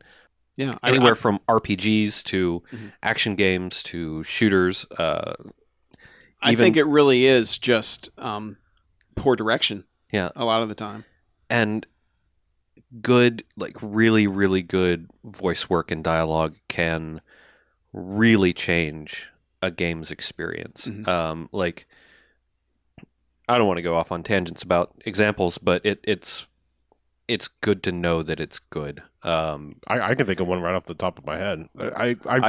That story about my uncle game, it's like kind of wants to be an interesting, more than just your standard kind of, I don't know, puzzly first-person walking simulator type thing, saddled by horribly recorded dialogue. And it just like immediately takes you out of like, because what's going on in that game is fairly interesting. The 3D puzzle jumpy mechanics get to be annoying, but I was like, every time the dialogue would come up, I was like, oh, come on, you can do better than this. Like, come on.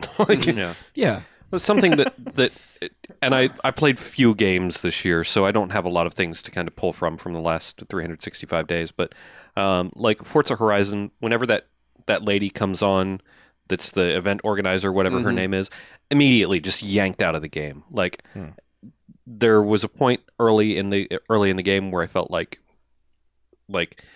there was some intrigue happening, but then maybe the fourth time that she said something, it was like, oh, well, this is a really boring read. Yeah. And she's just turned into generic lady on a TV commercial voice. Like, She's not in 2 or 3, so. yeah. But, I mean, just stuff like that where it's like, hey, get back to the festival center to pick up your thing. Yeah. You're such a hotshot out there. Way to go. That gets better. Good job. Yeah. And stuff like that, like, if you can sell that with a really good read, really could make a difference. And I had an idea of something that was happening for a while, and it's funny to think. Pretty sure it just kind of falls flat. Yeah, but it's funny to think that first Forza Horizon did have kind of a plot. Yeah. To where And as the next acting got better, the plot went away. Yeah, like 2 and 3 have no plot, but like the first one, there was a little something like, oh, there's a thing happening there's street here. racers. They will challenge you. Yeah, there's some people here who want you dead. So, but anyhow, I mean that it makes a big difference. And to move on from that, if we're done talking about Henry and Delilah, my pick for best character of the year is Black Bess, who is A tank. a tank. She's That had the best line reads, really. I mean, in my opinion. Just, yeah. that was good. Chills. when she said when she didn't start, just classic. I know Black Bess isn't a character, but fuck it, the Warbear wasn't a character either. So but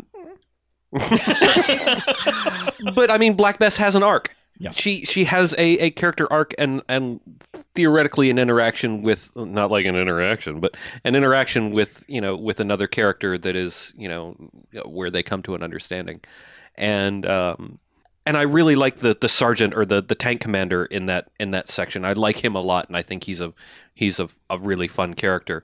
But the big fucking tank is just a little bit more interesting because it's because they made me feel something about a tank.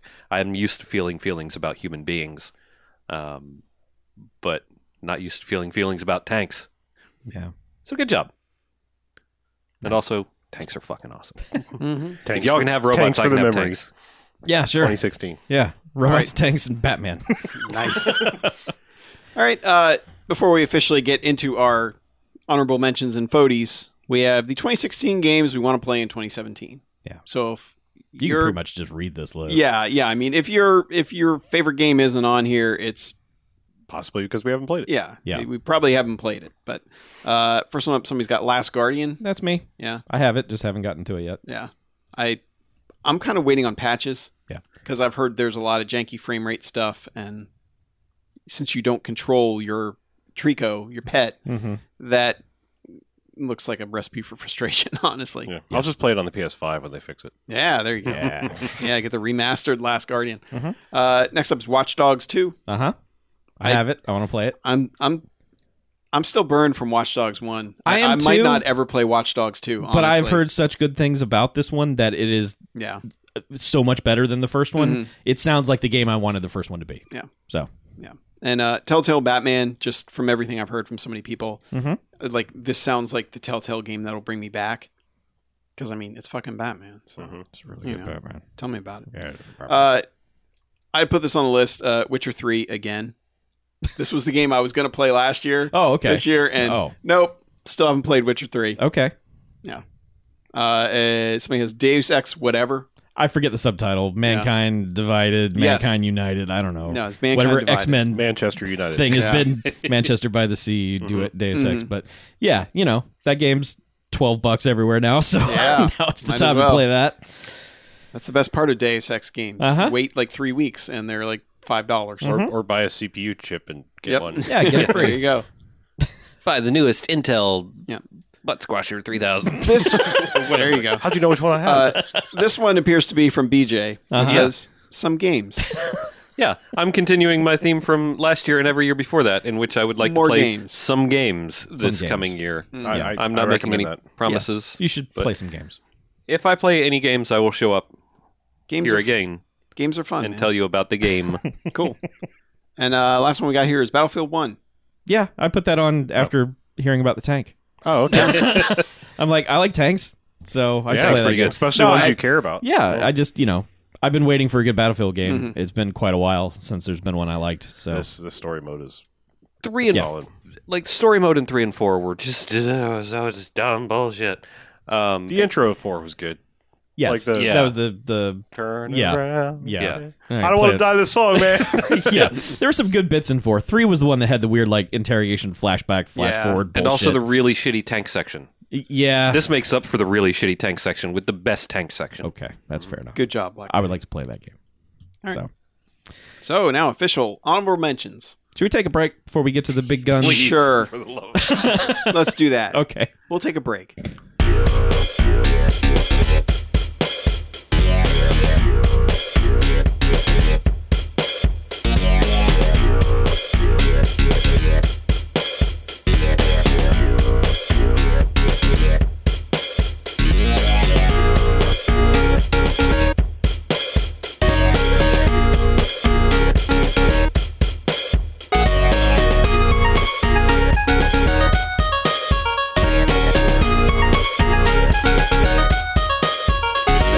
All right, welcome back. Hey, The official Fodies begin right here.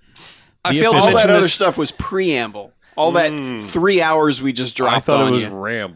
pre-ramble. Oh, yeah. Yeah. Yeah, Oh, and I failed to pre-ramble. mention this nailed it. at the beginning of the episode, and it's because I'm never here anymore. But this is a motherfucking video game podcast. It is. Yes. And I think I put enough motherfuckers in the first half for you guys to realize Oh, there that. were some I pains think and you did. dicks and whatnots. Yeah. yeah, there were pains and dicks. Yeah. But Hmm? let's do some honorable mentions. Huh? Okay. Yeah, I don't think we're gonna like round robin and just say what you got to say, and we'll go around the table, knock them all out. All right. My first one is Super Hot. Okay. I really liked Super Hot. I like the aesthetic. I like the mechanic of time not changing until you are moving. I didn't get to play the VR version because I have no access to anything VR related. VR version looks But cool. I've heard it's pretty cool, and you can pretend that you're jacking off as you kill people, which I've seen plenty of videos of that. So you know, that's pretty there's dumb. that. But There's that. yeah, but I also like the MS DOS prompt, late '80s hacker aesthetic thing that they've got going on. Mhm. That it's a cool game with even better presentation. All right. Now my other honorable mention would be Abzu. It's a game that clearly has been influenced by Journey, but it doesn't quite have that special something that Journey does. Like, I think it actually tries to have explanations and plot for what it's doing, even though there's no dialogue whatsoever in the game. Mhm. But it is a beautiful game that my wife actually really enjoyed watching me play because there were so many animals in it. And she was actually pointing out, she's like, oh, well, that's a God, I can't even remember some of the names of these fish that she's pointing out. She's like, isn't that extinct? And I'm like, yeah, I'm in the part with all the extinct stuff that's floating, that's swimming around in the ocean here. But it's a very beautiful game that doesn't quite like. Journey is one of those games that sticks the landing so well at the end of it. Like the ending of Journey is one of my best video game experiences ever. And it's kind of like when you're making a game that's clearly been inspired by Journey, you got a tough mountain to climb to even get remotely close to that. And, this just doesn't even get close to there, sadly. Yeah. Though though they definitely make an attempt. like it's definitely a solid game, and there's a lot of fun stuff at the end, but man, the ending to Journey is still like just amazing, and this isn't quite there. My last one, which I think might be shared by a few other people, is Doom. Doom is I feel about Doom the same way I feel about Dishonored. I feel like I'm missing something that other people are seeing. And maybe I'm playing it wrong, but I'm not sure because I've gotten into the hell section, and I tried playing where I'm going to find everything in every level, for the first couple of levels. And I was like, this makes the second half of the level really boring because I'm just wandering around looking for shit. And, and then I just decided to go, all right, it's run and gun, just kill everything and keep moving. And that was kind of fun, but I got kind of sick of that too. And I don't know. I don't know why Doom didn't click for me. I mean, but because it's well made, they take the whole hell aesthetic from the, the 2D-ish games that came before, and they make it kind of work in a, high in HD definition game of modern times, but it just didn't, something about it doesn't work. And maybe it's because like I've realized in so many first-person shooters, I get stuck on shit all the time. And especially that game where you are backpedaling all the time because, oh God, there's like 5 things and I got to get back away from them. And oh, I caught this corner of this thing and now something stomped my head and I'm dead. That constantly kept happening to me. But it was just a game where it was fun in bursts, but the longer I played it, the less I enjoyed it and the more fatigued I got by it. And I don't know. I kind of wish I saw what everyone else is seeing in Doom. Yeah, that did not make my honorable mentions list, which it didn't make my FODI list either. So I guess that automatically means I hate it. Well, you do internet hate it. I suppose 100%. man, Yeah. that's a bummer. No, I just because I'm not. It's not going to come up on my list. I'll mention it now. Like, I think the main problem is like I played Doom when it was new. I never loved Doom when it was new or now. Like, so I'm not coming in with that pre-built-in nostalgia thing. Right. Like, I was there, but like to me, even at the time, I was like, Doom's kind of hollow. Like, I mean, to me, I was much more interested in something like Rise of the Triad or even like Blood or like something like where give me a Duke Heretic. give me a Doom or a Duke Nukem like motif to it where I Shadow Warrior. it wasn't all doom and gloom, no pun intended. It was like, it was like there was some fun to be had. Like, I don't know. Like I said, I just never went through that phase of like metal, like, fuck yeah, metal and demons and I'm drawing shit on my notepad. And this pentagram is from Doom. Well, and people say like Doom, captured the original Doom completely. And I'm like, I don't know if I totally agree with that. It captures the speed and the like, I'm not hiding, I'm killing shit. Yeah. If I'm not killing it, I'm running away from it, backing away from it, shooting at it at the same time. But like Doom was never about jump puzzles and traversing all this vertical terrain and doing all the stuff that game has you doing. No, there was not very many places in original Doom where you could fall off and die because you were backing up. Yeah. And there's lots of places to do that in the new one, especially before you get to hell. Yeah. Yeah. So those are your honorables? Yeah. Okay. BJ, you don't have any, right? I have no honor. Okay. That's fair enough. So I've got a few minor in alphabetical order just because there's no real order here other than that. Doom is on my honorable mentions list. Like you, Harlow, I mean, I dabbled in Doom a little bit. Yeah, but double Doom. I did some Doom in college. I dabbled a bit, you do. So I don't really have any kind of nostalgia for original. Like, I would say I've played more of Doom 3 than anything else. This is better than Doom 3. Yeah. It's got a vibe to it that seems, it seems authentic, I guess. I don't know. The speed is noticeable and appreciated. Like, when it first started, I was like, oh, this is too fast. What's happening? And then I had to get used to it.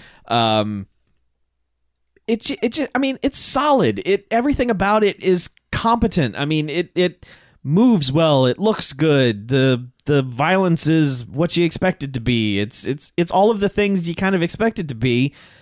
I just don't get that sense of like, fuck yeah, Doom. I mean, like, there are the little parts that I think as people played it over the last 6 months have been just exaggerated to death, like how you enter the game and like your interactions with characters and stuff like that. It's like, yeah, you don't give a fuck and you're pissed off at everything, and so you're just smashing everything that other characters find to be important.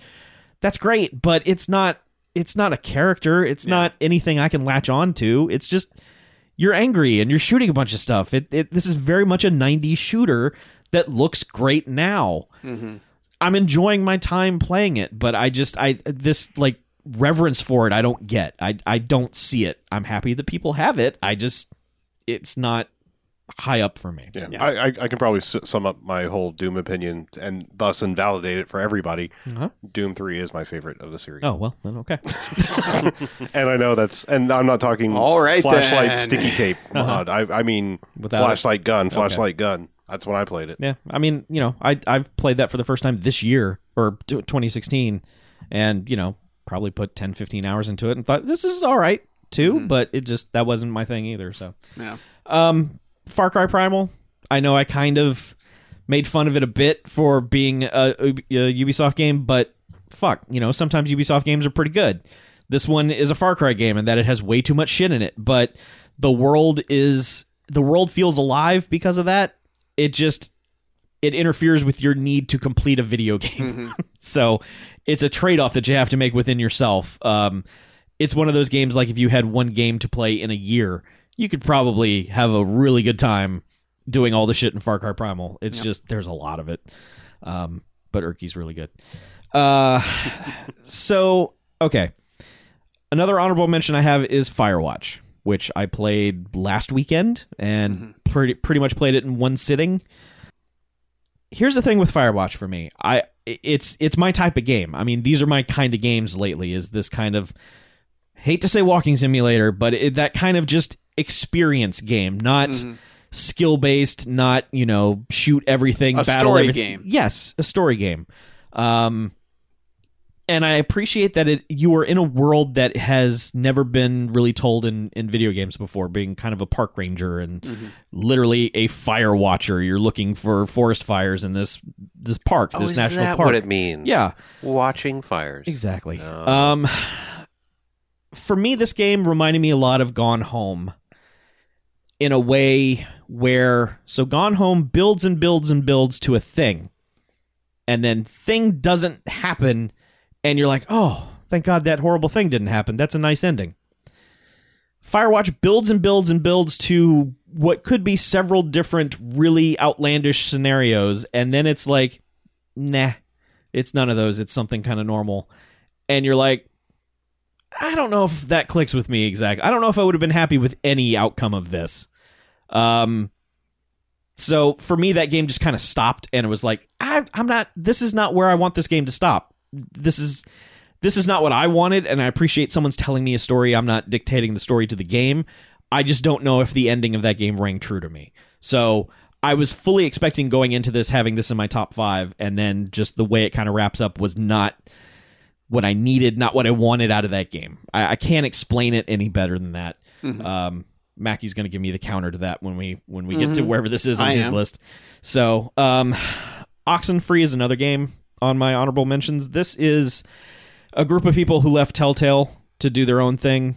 It's an adventure game. It's not like any of the other Telltale games. This is more like the old Tim Schafer kind of games. It's kind of a LucasArtsy thing. Yes, exactly. It's kind of a LucasArts kind of side-scrolling, big environment, 2D. You're moving around it, looking for stuff kind of thing.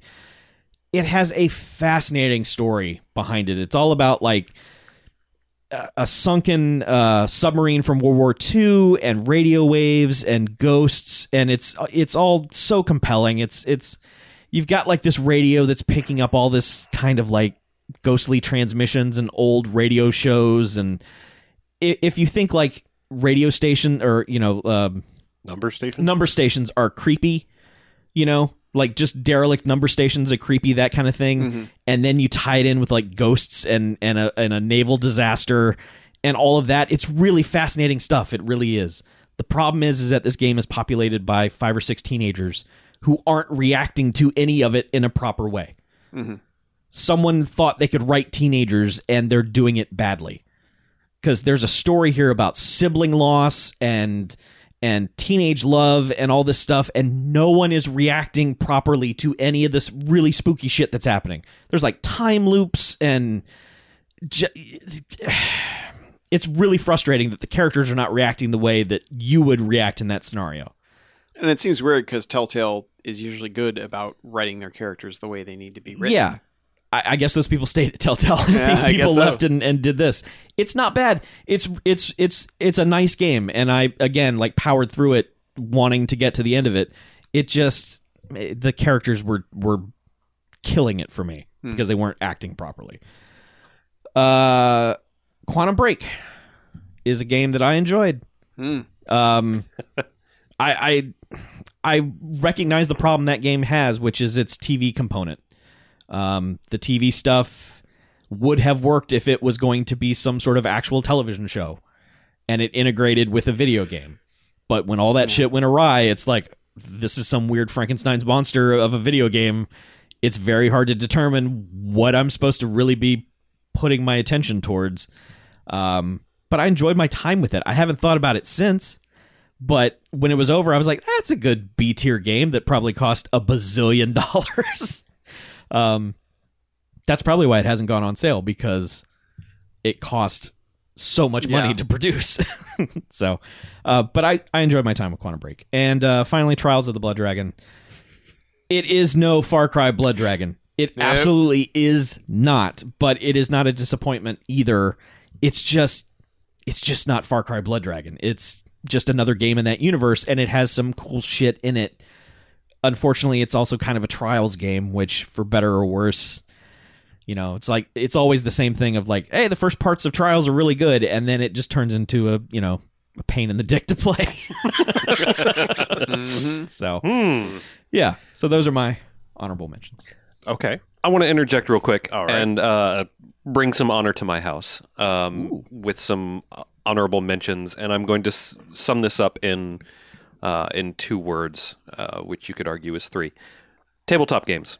I played more tabletop games than anything else this year. I probably played on the order of 40 tabletop games, maybe. And tabletop games I find are really weird, difficult to talk about unless you can talk about them with people who have played them. And it's especially difficult because I do not do a good job of getting my thoughts in order before I want to talk about them. But just remember that if you want to play games, you don't have to sit in front of a TV to play them. You can pick up games and play them in the same room with your friends, and there are so many incredible games out there. And I will try to figure out a way to gen up a list of some of the games I played and my favorites at some point. But I also was doing a lot of drinking while I was playing them, because that's what we do on Thursday nights. But just go out there and find some tabletop games. There's a web series called Tabletop on the Geek and Sundry Network on YouTube that is hosted by Will Wheaton, and it's a very accessible thing to watch. They explain everything very well, better than I ever could. Look at that. Look at some games that you might find interesting and play some of them. Okay. Pro tip. Because they're awesome. Okay, so I have to interject one thing, go back to another category, because I'm looking at my honorable... We're just fucking it all up. I did. Well, I Just neglected fucking a it all section of the game that warrants mentioning. It's not anywhere on my honorable mentions or best of list, but Gears of War 4, towards the very end of the game. I have heard that gets awesome. There's basically a Robot Jocks level. Yeah. There's All right. there's a giant mech fuck shit up level. Okay. It's pretty awesome. Is it like Blood Dragon awesome? Getting the mech at the end of Blood Dragon. Rocky I music mean- plays. It's not that intense, but it goes on longer. It gives you more of that. Okay. Because like that would be my Blood Dragon thing. It was like, cool. Oh, it's over. Yeah. Yeah. Yeah. All right. So on honorable mentions. Okay. I guess I'll go in alphabetical order because that's what the cool kids are doing. And Chuck, Call of Duty: Infinite Warfare. That's on my honorable mentions. It's real solid for a Call of Duty game. It's not perfect, but I am surprised how much I enjoyed the space combat stuff. And just the overall feel of like launching for those missions really hit the right buttons for me. Like there was that Battlestar Wing Commander everything vibe to it that I was every time I went on one I was like, fuck yes. I almost put that into best section because just launching out was the best. So good. And yeah, so I mean it's a solid game. It's not quite 4D material.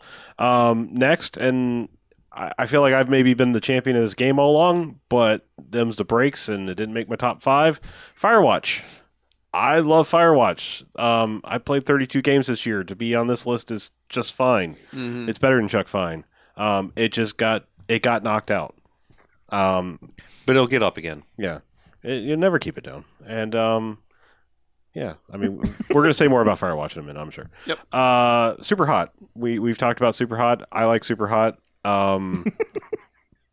It's a novel concept. I mean, that's a good thing for a game these days. Is like do something new. Don't make it's this but there. Like that that works sometimes if you do it well, but Super Hot's a new thing. I've never played anything like Super Hot. I'm sure now I'll play 5 other things like Super Hot soon. But yeah, it's cool. And finally, the only reason I think it's in my honorable mentions is because I haven't finished it yet, but that's how much I like it. Telltale Batman. I'm through episode 3 or 4. I can't remember. I just didn't finish it in time. I've been on the fence about Telltale games in the past. I really like Walking Dead Season 1. I've tried to play some other ones, and they have various levels of clicking for me. Even Borderlands, as deep as I was into that, I liked that first episode, and then I just kind of forgot to play any more of it. Same here. But I will say, not only is this Batman, so 100% my wheelhouse, it feels like, I won't say they fixed the game, but I will say they fixed what felt like that Choose Your Own Adventure DVD menu search feature it felt like it had, where now it seems like when you pick something, it doesn't do that weird, now I am saying the thing because you picked that choice. You know, like the dialogue flows so much more naturally now when you make selections that it doesn't have that jarring Sega CD Night Trap bullshit where it's just like pick this. Oh, now I am saying this, and like the recordings of people reacting to what you say always felt like it just was like seeking out to some other take that just didn't fit with it. Where it's like, I'm incredulous to what you said, and it's like that you weren't talking like that 3 seconds ago. Like, why are you doing that? And it just they've gotten better at that, and like it's real good. The game part is better, but still kind of broken. Sure. But that part alone is infinitely better than it used to be. But you wreck some dudes. Yeah, and that's my list. Honorable mentions. All right. So, I guess it's time for the official Fodies man, 2016. 2016 Fodies, y'all. Yeah. We're finally here. Our favorites of the year. Yeah. My number 5 is actually a tie. Boom! Cop out! Boom! Pick one. Pick one. Honestly, I couldn't pick between 2 games entered. Inside and Firewatch. Okay. I think both are interesting in that both are very similar in very different ways. But, I mean, they're both obviously 4-hour games where it's like you can sit down for an evening and finish both of them. They both have Inside. They're both working very metaphorically in the story they're trying to tell. Inside a lot of people have made theories because Inside is so abstract about what happens by the end of it, but a lot of people have the one I like the most, let's put it that way, is talking about what happens and comparing it to social media and hive mind think and a lot of the things we were talking about earlier, creating this gross thing by the end. It's really hard to explain, and I don't want to spoil the game, but there are plenty of ways you can look at it metaphorically, and Firewatch is the same way, I think. To me, that game was a lot less about the plot and a lot more about the relationships that we develop online with people we've never physically met, yet we can all say that we have a lot of friends.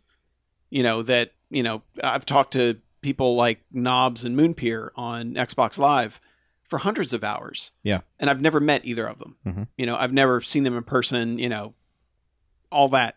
And I think that's a lot of what Firewatch is about, is thinking about those relationships in terms of, I think about like Star Wars Galaxies, the friends I had playing Star Wars Galaxies, long gone. I couldn't even tell you how to find any. I couldn't tell you those people's real names, and that's a lot of what Firewatch is about. Is I can name one of mine because he helped make one of my games coming up. Okay. Well, there you go. But you know what I'm saying though, is like, it's almost like a summer crush type thing too, where it's like you had this thing with this person and now you have to leave it. You have to leave it where it was. And I think it's an incredibly mature game in a way, not like, blood and guts and all that. I mean, it is to me, it's almost amazing that it was written. I know it was basically the Idle Thumbs guys and Sean Vanman, who's not really on the show anymore, but like it was them writing it. And it's amazing because I know like the ones that are married have only very recently been married. And it's interesting that it feels like it comes from a place with a lot more life experience. Yeah. And there's very much that feeling, everyone that's married hits a point at some point where they're, where you meet somebody that's like, man, I wonder what would have happened there if I wasn't married. And that's kind of a lot of what this game is about, is that I think this game worked on a ton of levels for me, that the story didn't matter. Because I kind of had the feeling all along that it was like they're getting wrapped up in this thing they're trying to make their story bigger than it is for themselves.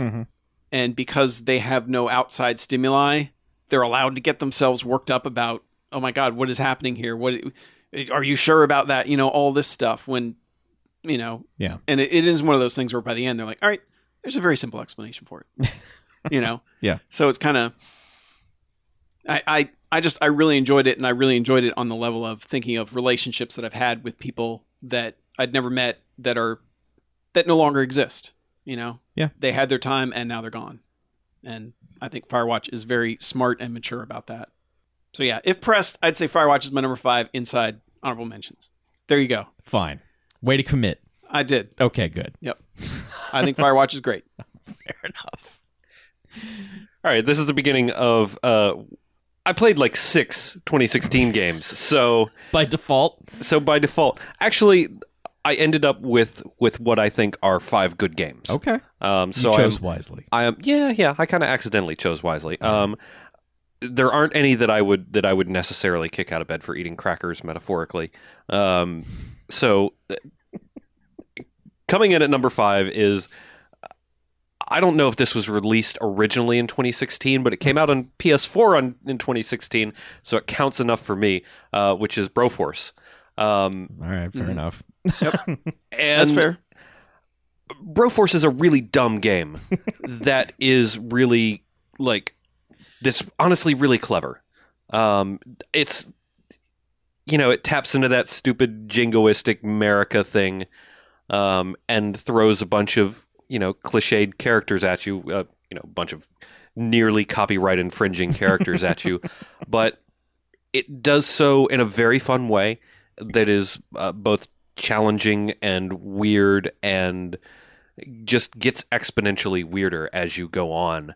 And it ends with paying your respects in a very different way from the Call of Duty. Yeah. But but it's a ride and it's tons of fun. And I played it obsessively and I played it to the end, and it's just so dumb charming. I like it so much. It's gleefully dumb. It's it's one of those spaces where I think pixel art really works well also. It kind of came, I guess, at the height of, maybe not the height, but it came at a point of pixel art frenzy, and where it seemed like people were just doing pixel art just to do it, and being in general kind of over that. It's still, it still manages to be charming and well thought out as far as the art goes, and it just works for me. I don't know if it worked. I don't know if other people have other opinions about it, but that part works for me. I played through it about 3 times. You played it a bunch. You bought it lot. on 9 different platforms, right? I had it on Steam, and it ended up being a PS4 Plus. yeah. So I tried it on there too. Yep. All right, so my number 5 is Titanfall 2. I really enjoy Titanfall 2. I think it has a story that goes places. As we mentioned in Best Section, it's got really interesting ideas along the way.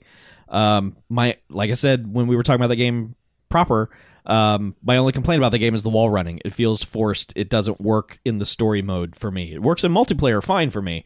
It's just during the story where it just seems fake. It just seems phony. It just seems like you should have a jetpack, and that was how you would get places. But yeah, I just BT is a robot buddy, and that game goes sad places surprisingly, which I just I don't understand why the Dude Bro shooters got all sad in 2016, but man, it worked. I will give any game credit if it makes me upset in any way, like just sadness. This if you got an emotion out of me like that, you're a pretty good game. And so Titanfall 2 did that over a fucking robot. So good times. Titanfall 2. I don't think I had any emotional connection to this game. I just had a lot of playtime connection to this game. Okay. My number 5 is Forza Horizon 3. That's a game with cars in it. I played that game a lot. And I'm still kind of playing it. I Yeah. mean, I've got to play more. What is it? Blizzard Mountain? Blizzard Mountain. Yeah. I almost said that, and I was like, that can't be right. I'm thinking of Diablo 3. Nope. Blizzard Mountain. Yeah. But no, that's honestly look, this is favorites. My favorites are time spent. I fought because I wanted something like Firewatch in my top 5 because I feel like it makes me a better person. But you know what? I played You'd be right. I played Firewatch for 4 hours. It got me. I got it. But I played Forza Horizon 3 for damn near 100 hours. Mm-hmm. So that must say something. I mean, I didn't.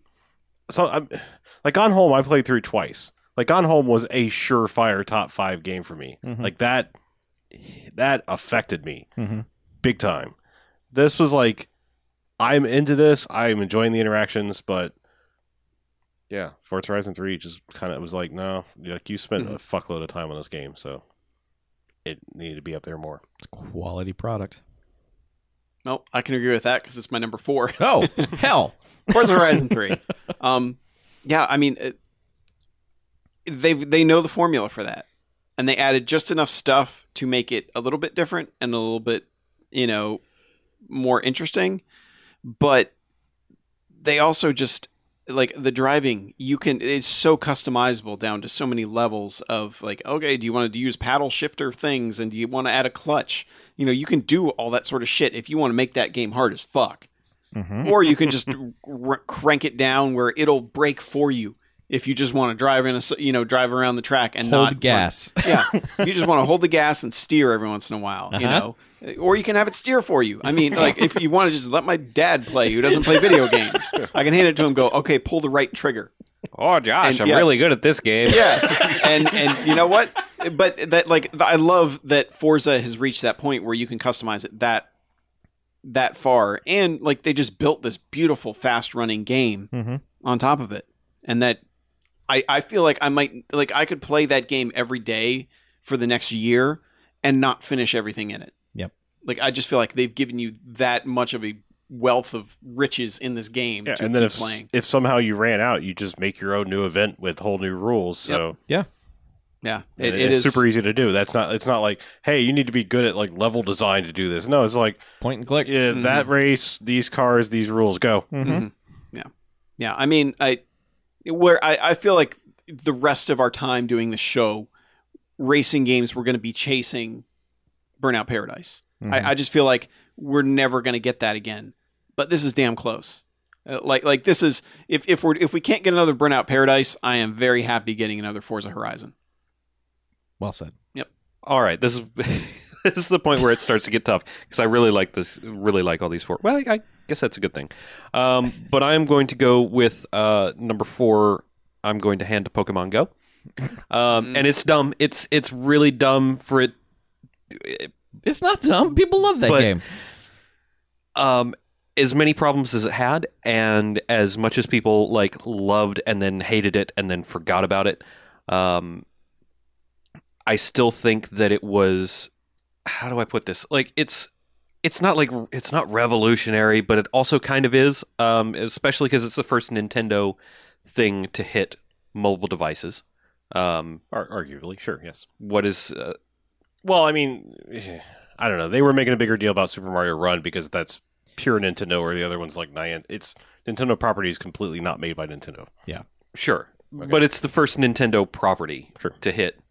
Not Nintendo platforms. To hit not Nintendo hardware, yeah. And it had a rocky start, but after a bunch of tweaks and balancing and actually listening to feedback and fixing things, which is not something that Niantic had previously been known to do. It's probably easier when they had like literal truckloads of money rolling up to their studios. Yeah, but they had Google money before. They had the full support of Well, that's probably meant being like, a Google property. you guys before. go make a thing. That was probably what that meant. But I think they probably did not have the truckloads of money that they had after Pokemon Go. Yeah, they. Yeah. You're right, but they still had like, 1% of the user base. Sure. To worry about, et cetera, et cetera. But they were not a fast moving team whatsoever, ever with Ingress, and to see. And maybe it's just a case of lessons learned, but to see them take what they learned from Ingress and turn it into a brand new thing that's built on the same bones that works and actually is really cute and got a bunch of people excited for a very long time for our current attention spans. It's really awesome, and it's really a fun, cute, innocent game that doesn't nickel and dime you to death that much unless you live in a place where you're unfortunately without Pokestops. But and they're still supporting it.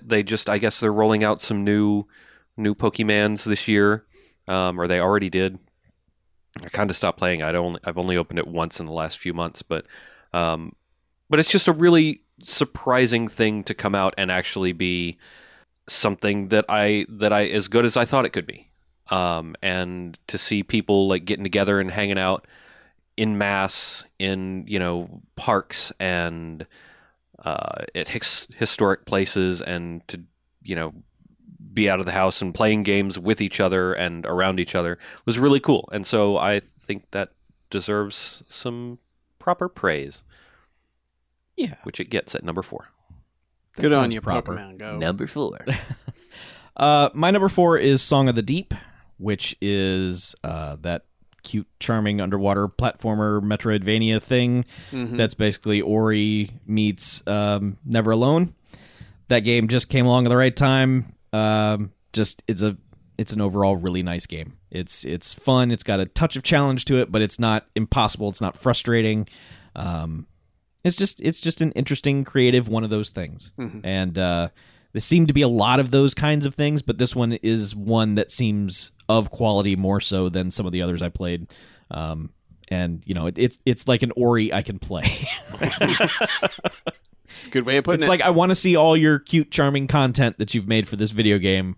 I don't want a beautiful world like Ori that I never get to see because it's so goddamn difficult. Mm-hmm. So, Oh, you mean like one of the games I tried to play this year, Fossil Echo, oh, which is goddamn gorgeous and fucking impossible. yeah. Well, that's a bad combination. Yeah. Because I want to see your art. Yeah. All right, my number 4, Titanfall 2. Nice. Man, I would not have called Titanfall 2 being anywhere near my list after Titanfall 1.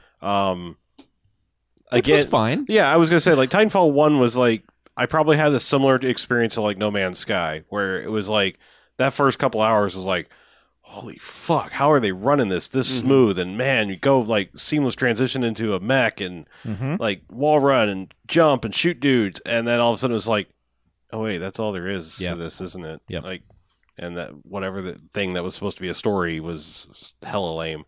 And man, did they ever make up for it? Because that's the weirdest thing about Titanfall 2 is you have the ashes of former Infinity Ward arguably making one of the greatest first-person shooter single-player campaigns in history in Call of Duty 4.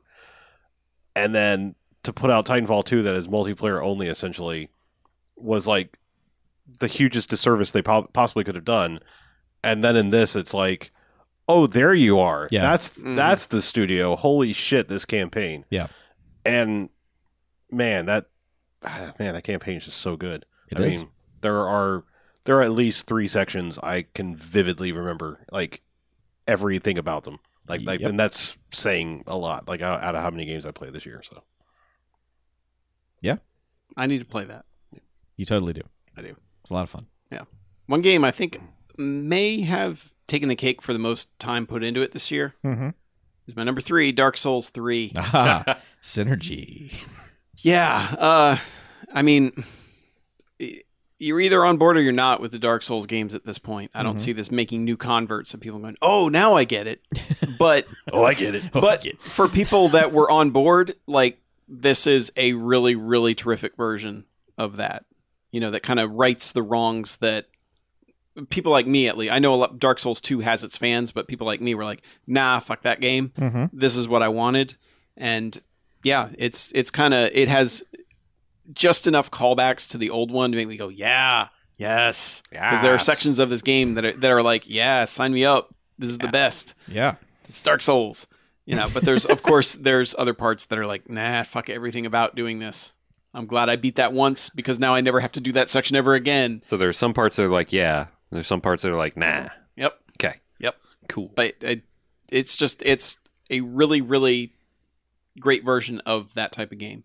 Mhm. And it was what I wanted. And if this is kind of like the last Dark Souls, I think I'm fine with that. You know, because playing the DLC, I've been kind of like, you're not quite there, guys. Mm-hmm. And, you know, maybe it is time to put it on the shelf for a while. But if they do, hell of a way to go out with this one. Yeah. My number 3 Fody of the year. Yeah. Nice job. Fody of the year. Fody of the year. Continuing a theme from dinner. I keep going back and forth about where these are going to get placed. But I'm going to go ahead and put Battlefield 1 as my number 3. Oh, you just made you made the tank sad. No. Number 3 is a good place because of how much I like number 2 and number 1.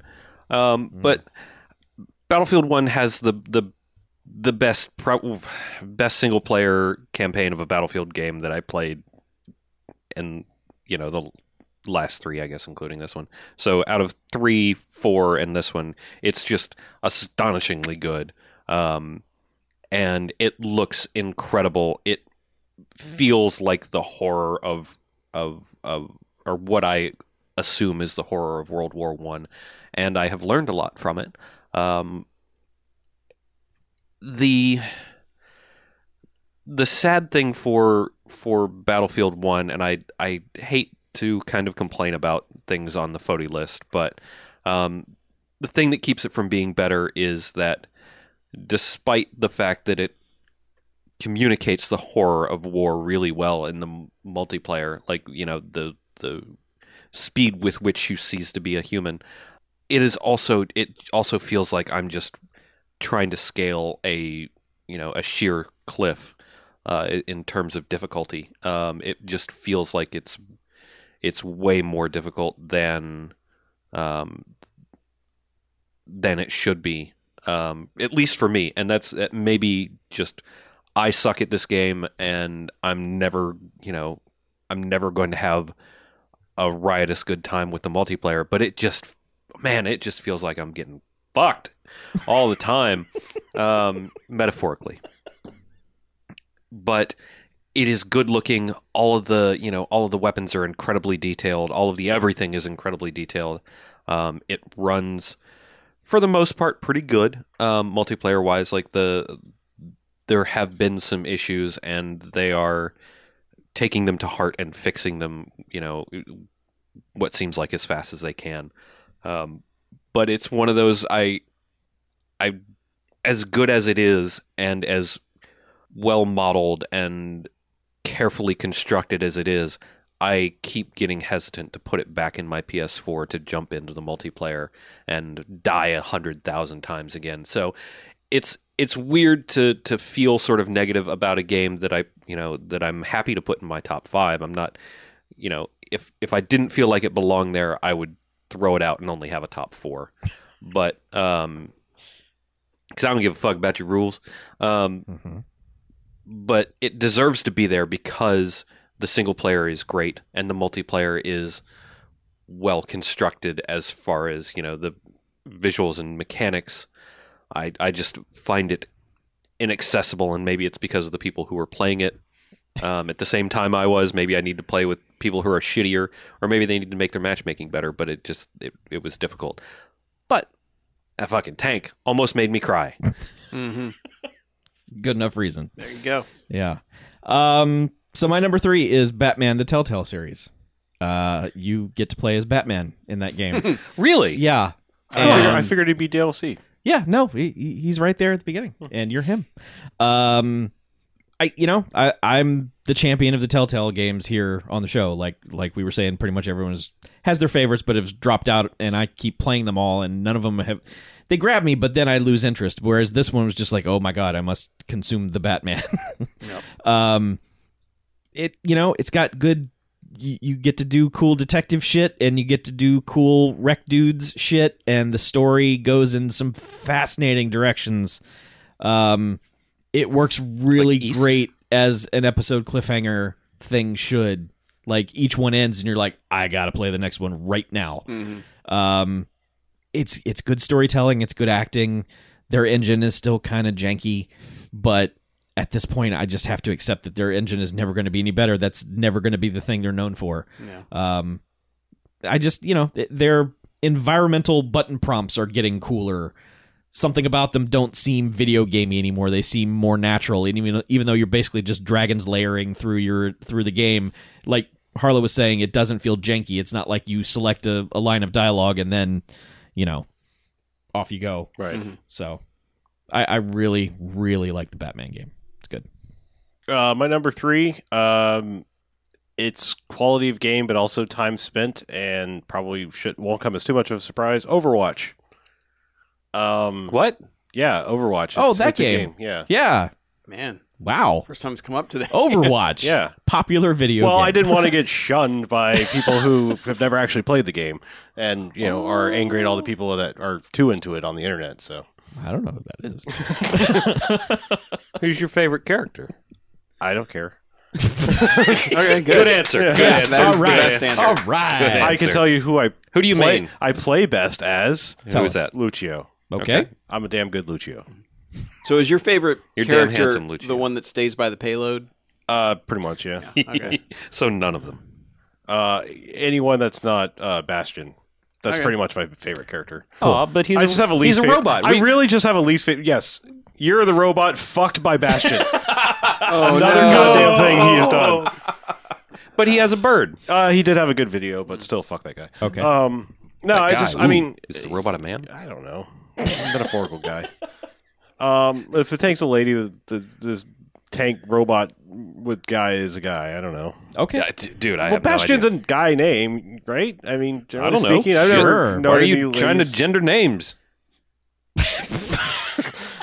Just don't What don't is that? pay any So tell us attention. about Overwatch. Why is Overwatch good?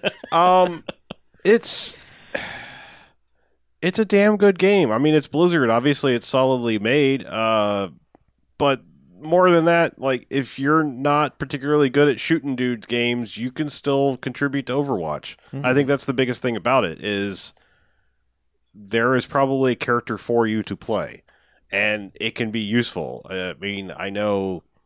Look, if you're starting out, I don't give a shit. Play Bastion. Just stop. Like it's the character. It's the training wheel character. Like at a certain point, you need to stop playing Bastion, and Somebody's got opinions Get here. good. you know. There's just nothing to the fucking character. It's sit in one place and shoot everybody as they come around a corner. That's every Bastion. That's not skill. That's aim at a pixel and push button. Anyway, it's still a great game. Bastion aside, there are varied game modes and like clever maps. If you get into the lore, it's interesting that they have built this around these characters, which, for all intents and purposes, in the game mean fuck all. Like, I mean, it's like, all right, there's, Angel Nurse. There's, there's Rasta Doctor. There's Angel Nurse, Rasta Doctor, Shooty Grandma, Battle Dad. Yeah, I mean, these characters have personality if you care. If you don't, you just jump in the game and have a good time. It has good matchmaking. I've never played a single ranked match. I don't give a shit. It's fun to play pickup games. It all works pretty well, and like that's all I really need in my multiplayer shooters. It's fun with randos. It's even better with people you know. That's the best thing. Best I can type of say about- multiplayer game. Yeah. It's just a damn solid game. I played a lot of it. I don't know that I really conveyed exactly how much I played of it when it was new and I was playing with. I mean, because when you hop online and your friends are like, "We're playing Overwatch," it kind of suckers you in and you start playing more and more and more and more of a game. Well, for a while, I would come over on Wednesdays for podcasting for the movie podcast, bmfcast.com. And Ding. is that $1? Yeah. Okay, thank you.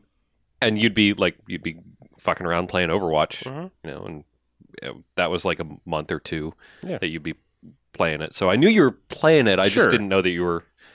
I thought that might be your. Much. Yeah. Yeah, I mean, it's weird to say. And like, you never talk about it. I was just kind of talking shit about Titanfall for being multiplayer only, and that's exactly what Overwatch is, and I'm okay with it. If it does it well, Because I think it also just didn't even pretend to have a single player. It didn't say here's a campaign that's really just 5 maps strung together with the loosest of narratives. Yeah. all you can do, you can play against bots in. Yeah, if you're Overwatch, just looking right? to practice and learn the Yeah. maps, sure. That's about That's the only thing you can really do solo, right? Speaking of playing solo, my number 2 game is The Witness. Oh yeah. That's get a- a I remember Witness. saying at the beginning of the year, if The Witness was not in my top 5, we had a damn good year. Mhm. We still had a damn good year. Like this year, like compared to the past few years, there's nothing in here. I'm like, well, I guess it's in my top 5. You know, Yeah. Because I mean, there were a lot. You know, there was fucking Arkham Knight last year, and Supercard a couple of years ago was in my top 5, and it's like, fuck those games. Like, for real though, like The Witness is like the best version of Myst, and it's a game about learning. Yes. It's a game about learning. Mhm. Yet, like, I don't know. I want to find the way to apply this to learning like useful things. Not like this is how you solve this type of puzzle. You know, because this game is so good about being like here's a thing, figure it out, and making you feel like a fucking genius for figuring that part out. Mhm. And there are so many puzzles that are like you can bang your head against them, and not get anywhere until you're like, wait a minute. And then that one thing clicks, and suddenly that whole sequence of puzzles is easy. And there's something that makes you just feel like a fucking genius badass going through that game and being like, all right, bam, bam, bam, bam, bam, bam. Or you Nailed can, all those puzzles. yeah, or you can like try to force a puzzle that you don't understand the pieces to, and you feel like a giant dumbass forever until you go back through the section that explains that to you, and then walk right back up to that complicated puzzle and go, oh yeah, ding ding ding ding ding ding ding, ding, click. And it's also nice to just leave a section of the island and be like, you know what, I'm just going over to this jungle part and I'm going to try to do these. And, you know, and having a completely different part of your brain stimulated, because it's like, these are music-based puzzles. Like, you have to be listening to what it's doing to figure out how to solve the puzzle, as opposed to just looking at this line on the, you know, in a different area. It's just, man. And then, you know, and then finding out near the end that, oh shit, are you serious, game? When I found the environmental puzzles, it's probably one of the best moments I've had where it's like, no, you're not doing this to me now. You realize that there's like double the game there. Yeah. You know, kind of like, Oh like, man, I found those early on. I did not. And I remember, like, you being real cryptic about it, trying to tell me, like, I figure was- it out, man. yeah, Figure it out. Just like not watching, obviously, but like you telling me about your gameplay experience, and I'm like, well, he hasn't found that yet. He hasn't found it yet. He hasn't and it's found it weird yet. He because hasn't it's found like- it yet. Oh my god, when is he going to find it? I want to tell him. I want to just smash his face into this circle and drag it along the Yeah. path. Yeah, well, that's the thing, is it's like, it doesn't click until you're looking at certain things in a specific way. And you just don't, like, and even when I remember doing the part where they had the explanation of it, and it just didn't click for me. I'm like, well, that was dumb. Like, what does this stupid thing mean? And I wasn't looking at it the right way. But there's also, like, the story gets a bit too pretentious for its own good, especially with, like, clips from Tarkovsky movies and stuff, where it's just like, I don't need an hour-long clip of some guy discussing philosophy, you know, in this one No. movie room that's in there. But there are also audio logs throughout, and there's one near the end, like way late in the game, where the people that are recording them actually stop and talk about what they're going to have for lunch. And it's like one of the best moments in the game, because it's been all this pretentious, like, reading, you know, stuff that the astronauts wrote when they got back from space, you know, and all that. And you're like, okay, I get it. Like, you know, you want to do profound shit. And then there's just one where they're just like, you know, talking about getting lunch and discussing, well, do you think this is too pretentious or not? And it's like, totally makes the game like a billion times better, because it's like there's this moment of humanity in this whole thing that's like very much this super sterile environment. And I think the game is genius. I think the challenge is one of the best things I've ever played, despite never beating it. And I just think it's a fantastic game. That's why it's my number 2. I totally agree with you that it is a fantastic game, and I actually also totally agree with you that it's number 2 in my favorites of the year. The Witness made me feel this, like, the stupidest I've ever felt and the smartest I've ever felt. Sometimes at the same time. I never actually got to the challenge because I burned through The Witness in a sickening fashion. Like, I got real caught up in getting through The Witness.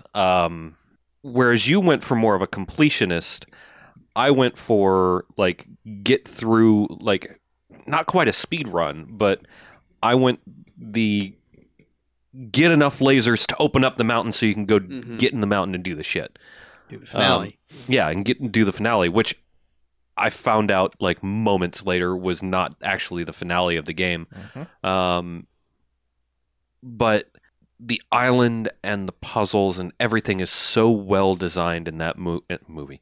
In that game, it's for being a fairly simple-ish thing, it's kind of breathtaking in that everything, like, how well everything works together. And I can't remember the guy's name who designed the thing. Jonathan Blow.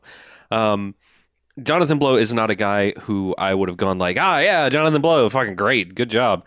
Because I never really connected with any of his stuff before. But this is fucking masterful. Like, I'm humbled that there's somebody on Earth who can think up these fucking puzzles. It's like, and you can say whatever you want about, like, the message that he may or may not have been trying to put through this game, and it feels like it's just kind of a puzzle game with somebody poking a finger in the eye of pretension, but also being very pretentious about it. It's like, I'm poking you in the eye. Isn't that droll? I'm poking you in the eye that isn't covered by a monocle. Right. Wearing like 3 top hats and 6 pairs of spats and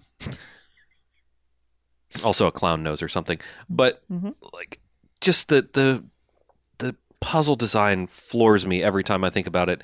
And then the fact that this entire thing, the island itself is a puzzle, and it's a mystery wrapped in an enigma, wrapped in a donut with some bacon, and it all comes out to just one strangely satisfying game experience that might, like, I don't normally get into puzzle games because they are I generally just don't care. Like, I don't care to solve, puzzles. And they're usually lazily designed. Yeah. It's just like, here's a puzzle, here's another puzzle, here's, like, figure out this obscure thing. Or you have Myst, which is just... Myst is just some, like, mean old genius laughing at you from a mountain with lightning bolts and shit. Whereas, like, the Witness feels like the guy that's like, oh, come on, let me show you this. Let me show you this. Here, look at it. Can you figure it out? Mm-hmm. No, you can do it. You can do it. Just look. Just look at it. Just look at it. Okay, now do this one. Do this one. Do this one. Who's kind of carrying you along for the ride and is really excited to show you how to get to this crazy place, like a good teacher.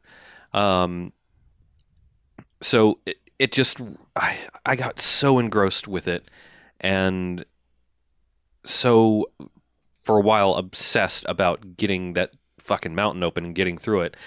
And then once I got into the stupid mountain, getting through the stupid mountain, and finally got to the end game, and quote unquote one of the end games, and was just like, the last set of puzzles was the cylindrical puzzles, and to have, like, gotten that far, and I'm like, oh my god, these are the worst things, and these are so fucking stupid. I'm never going to get through these. And just walk up to each one of them and... Yep. Those are the last things in the challenge, by the way. Are they? It's 2 of them. And to just kind of, like, smoke through them fairly easily. I had issues with a couple of them, but I was like, this is it. I'm the fucking king. Mm-hmm. I am the absolute god on earth of this world. And then it kind of put me in my place shortly thereafter. But it was an incredible experience, and I am so pleased that I caught wind of it and snagged it as soon as possible, and that's why it's number 2. It's wonderful. So, Chuck, yeah, what's your number 2? Is your number 2 The Witness? It's very similar to The Witness. My number 2 is Call of Duty Infinite Warfare. Yes, I have remarked on its similarities before. Call of Duty, last year's Call of Duty, Black Ops 3, was a huge disappointment for me. It was. I think to date, it is now the only Call of Duty game that I do not own. Story mode in that got pretentious. I mean, it just it was a bunch of bullshit. It was a bunch of hot bullshit, and did not do the things that Black Ops 1 and 2 did. So I was hugely let down by that. But I didn't know what I wanted from another Call of Duty game, and then here comes one in space that everyone was pissed off about because space isn't Call of Duty, blah. Whatever. This is the most both sincere and biggest spectacle and coolest Call of Duty game in a long, long time. It fails on the celebrity death thing of, here's a celebrity bad guy, you're going to wreck his shit at some point in the game. It doesn't do that as well as it should. But the rest of it is done so well. I mean, these games have never had space dogfighting, and there's space dogfighting in this game, and it's really good. Space dogs. It's solid. It's a system that didn't exist in Call of Duty games, and now here it is, and it doesn't feel like some Flash game or something. It's really well done. Like Harlow and I said, launching out of I'm going to call it a Battlestar. I don't care. Just launching out of your Battlestar, going off to do a space mission is the best thing. I can't convey how awesome it is. The first time it happens, I'm just like, oh my god, this is the best game ever. God, just the entire spectacle of the big, like, attack at the beginning during Space Fleet Week, And it's the fact that it has so much heart, and again, dude bro space shootery game making me sad because it's the things that happen to the characters along the way they don't feel cheap. It feels like, here's this mission, this terribly tragic mission that these people are going to go on to save the universe. And man, it's moving and fun and exciting and big. It's what video games should be. It does all the things. It really does all the things. And I don't understand why people are dismissive of it. Even people who seem to like it are like, yeah, it's a good Call of Duty game. No, it's a great Call of Duty game. You know, I mean, you take the murder boner moment that you get from the Russians taking over Burger World, and you're like, put that into a space game, and it's like, yes, I want all of this. Give me all of these things. So, Infinite Warfare, number 2. It's good. It's infinitely entertaining. I need to play that. How does it end? What? It never does. It just goes on. It never changes. Yeah, my number 2 is probably, again, based on time played. Shouldn't be much of a surprise. For anyone, it's Civilization 6. Oh, Jesus. Oh, man. I mean, I almost feel like, duh. I mean, like, I could just leave it right there because any year that has a Civilization game come out, it's probably going to be under my top 5, unless I were to travel back in that year with Civilization 3. But other than that, like, I've been playing Civilization for more than half of my life. You know, like, that's the reality there. And I don't mean like time spent playing it. I just mean from the first time I discovered Civilization was more than half my lifetime ago. And yeah, I love the Civilization series. I like that they give you alternate ways to win. It's not just a simple Command and Conquer style kill everything. In fact, when I get bored, I start playing that way just for shits and giggles. But like, I enjoy a good cultural or science victory way more than a domination victory. It's a little bit of a shame, like, that they added in like a religious victory, but the religious victory plays out almost exactly like a domination victory, in that you just basically build these new types of troops, except they happen to be zealots and, you know, things like that you send into someone else's country and spread religion and like take over their cities essentially. So it's mechanically feels almost exactly like a domination victory, and it's equally annoying that they can just waltz into your area without you actually having declared war, because that's kind of what they're doing. They're converting your cities and changing your entire victory conditions if that's the way you're playing. But still, it's Civilization. It's my number 2. I played a lot of it. Seems to be a common thing in our number 1s and 2s and 3s and 4s and 5s. My number 1, which would probably be no surprise to anybody who's listened to the show over the course of the year, is Hitman Season 1. Oh, yeah. Really? God damn, everything I could want in a game. Like, it's funny, it's well constructed. Even when things go wrong, it's still fun. It's almost more fun when things go wrong. It can be replayed in so many different ways. Just all the challenges and goofy things that they point you towards in that game it's just everything about it's fun. And this is also a group that understands, like IO understood how to put a level together, in that they almost built a building and then they gave you reasons to go to each part of that building and things to do in each part of that building. And then, you know, and just built the architecture and then worked their way back, instead of making a path through and then making it look like a level. And God, and just the episodic model really made a huge difference. If I had just bought this game in a chunk, I would not have the love for it that I do. But having the escalation missions to go back to, and the elusive targets, and just all the content they put out over the course of the year, and knowing that there's a season 2 coming, which is just, hey, here's more levels of doing this same stuff with all these cool unlocks that you've gained along the way. Would you It's say just- there's a season 2 Yeah. coming along? Oh, Yeah. nice. Yeah. They've already announced like when the hard copy comes out, it's called Hitman Season 1, and Season 2 is basically just more like a DLC season for it, which Very cool. sign me up. I'm pre-ordering it whenever it's available. I will get it because I can't wait to play more of it. And that's got to be the sign is when I have all these sorts of games out that I haven't played and I'm just like, you know what? I'm just going to play Hitman anyway. It's I didn't have even close to this amount of fun with anything else this year, and it's one of the most fun games I think I've ever played. I mean, I'll think back on this generation, and I know this has to be one of my favorites because it already feels like one of my favorite games of all time. It's got everything I could possibly want. That's why it's my Fody. Congratulations, Hitman. Hitman. Hit that man. Mm-hmm. The Hitman story. All right. My number one is No Man's Sky, my favorite of the year. And Chuck is laughing at me probably because he hates No Man's Sky, No, and also me. Yes. But I did not get sucked into the hype vortex as strongly as everybody else did. I was excited about the game, but I was excited with expectations that were, I think, quite mild compared to literally everyone else on the planet.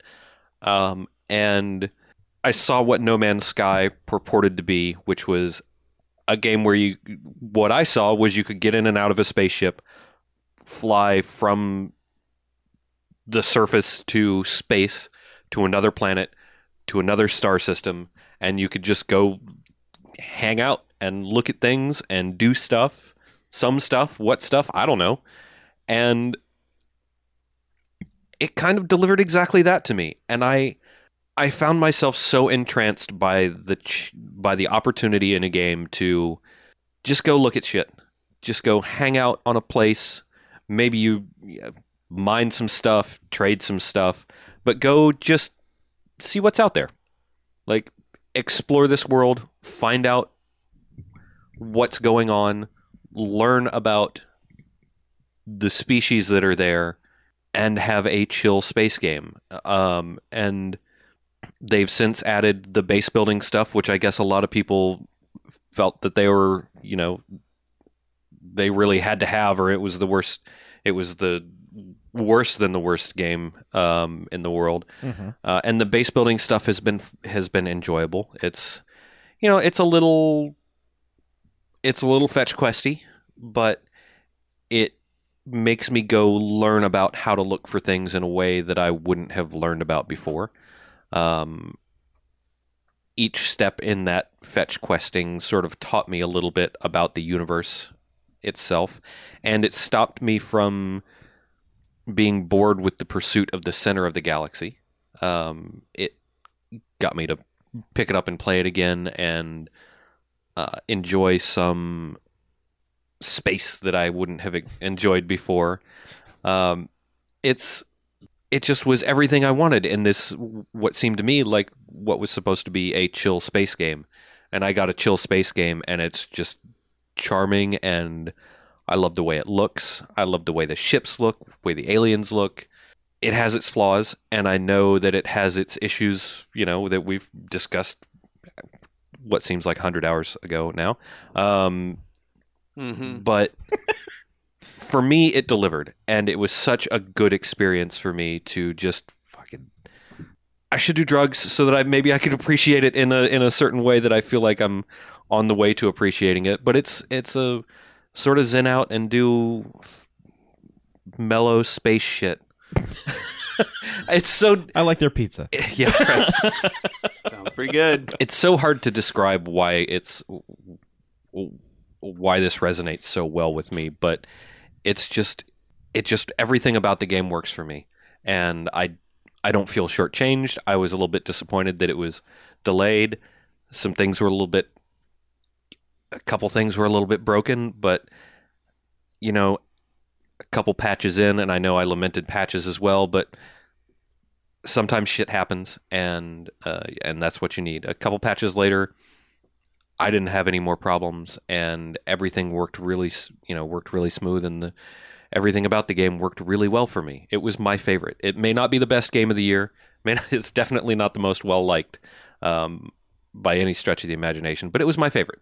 It was the one that came out in 2016 that was my favorite of the year. That's awesome. Well, there we go. Nice That's job. why we have the 2016 Fody. Uh-huh. I like how diverse all our choices are. Mhm. Mine's going to be different as well. My Is it number also one, Call of Duty Space. yes, also Infinite Warfare, zombies mode. No, my number one is Forza Horizon 3. If I'm going by Harlow rules, it is the game that I consumed the most of in 2016, and I did that because it's an amazingly solid racing game. It's the Forza Horizon series is what is speaking to me in terms of racing games at this point. One of the things I like about it is it didn't even bother to give you tutorials about racing anymore. It's just, you know how to drive a car. You know how these games work. Here's all the weird, crazy shit you're going to do. Let's teach you some of that. But it doesn't go through the whole, like, now press this button to do this, or now do this to go to the garage. It doesn't waste your time on any of that. It just drops you off a carrier helicopter and says, drive through the terrain of Australia. And you're like, okay, cool, let's do that. The location is great for all the different racing terrains they want you to go through. It looks great. It's fast. It's smooth. It's like a Ubisoft game in that there are a billion icons on the map, but it doesn't feel overwhelming. It just feels like, man, there's a lot to do in this game, and I could do some of it. I could do all of it. Whatever. Soundtrack's great. It's just, Soundtrack's all right. I think I the mean, soundtrack is great. they're going downhill. I think I don't know why. Yeah, they're not. They haven't been as good. They are progressively worse, but they are still. It's still It's still. I enjoy. They fit the game. Yep. I'll say that. It's a shame what they did to some of the songs to get their rating, but that's a totally different story. It's just a really solid racing game, and I love it. It's oh god, yeah, I forgot about Bust a Move. That's tragic. That was a crime against humanity. Yeah, but like that Blizzard Mountain DLC came out, and I just devoured it. I just like this is what I want. Give me all of this, and I will do all of it. Now I'm waiting for whatever the next thing is. Do the next thing. Give me that. That's a game that I pop in like every day and just do a couple races. It's fantastic. My number one, Forza Horizon 3. There you go. Cool. I'm about to break my own rule because by no means did I play this game the number of hours that I played some of the other games, but I don't care. It's still my favorite of the year. Okay. And the fact that I haven't mentioned it, and if you've listened to me before, you should probably be able to guess, it's Uncharted 4. Oh, that's not what I was going to guess. Yeah. I was wondering when that would show up. Yeah, that's my favorite of the year. Uncharted games are kind of like Star Trek movies. The even ones are good. Okay. No, I mean,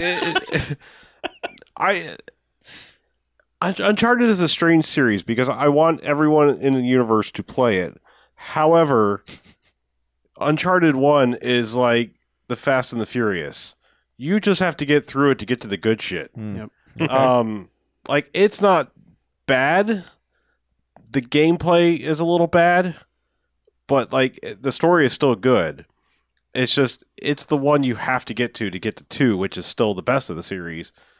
3 is a little bit of a step down, and 4 is, man, so right on par with 2. It's just below it. And that is strong praise, because 2 is easily in my top 5 games of all time. The strange thing is, I think there are moments in this one that are better than anything in 2. But 2, from beginning to end, is a better package. There's stuff at the end of this game that I was totally not expecting. That is the best thing that... I'm not trying to go with hyperbole, but it may be the best thing like Naughty Dog has ever done, and I know that includes all of Last of Us. Oh, Like, it's such a good like wrapper for this series that I mean, as much as I love the Uncharted's, I'd be okay with if they're done with them. Like, that's how good the ending of 4 is. They're probably not, and I mean, it won't really affect anything in the long run. Because, whatever. I mean, I don't want to get spoilery, but there are ways that they could keep making more Uncharted or, things in the Uncharted universe. It'd be fine, but it's just it's a damn solid game, and it's there are incredible cinematic moments in something like Titanfall 2, but there is not another series that captures huge, oh my god, cinematic moments like Uncharted does.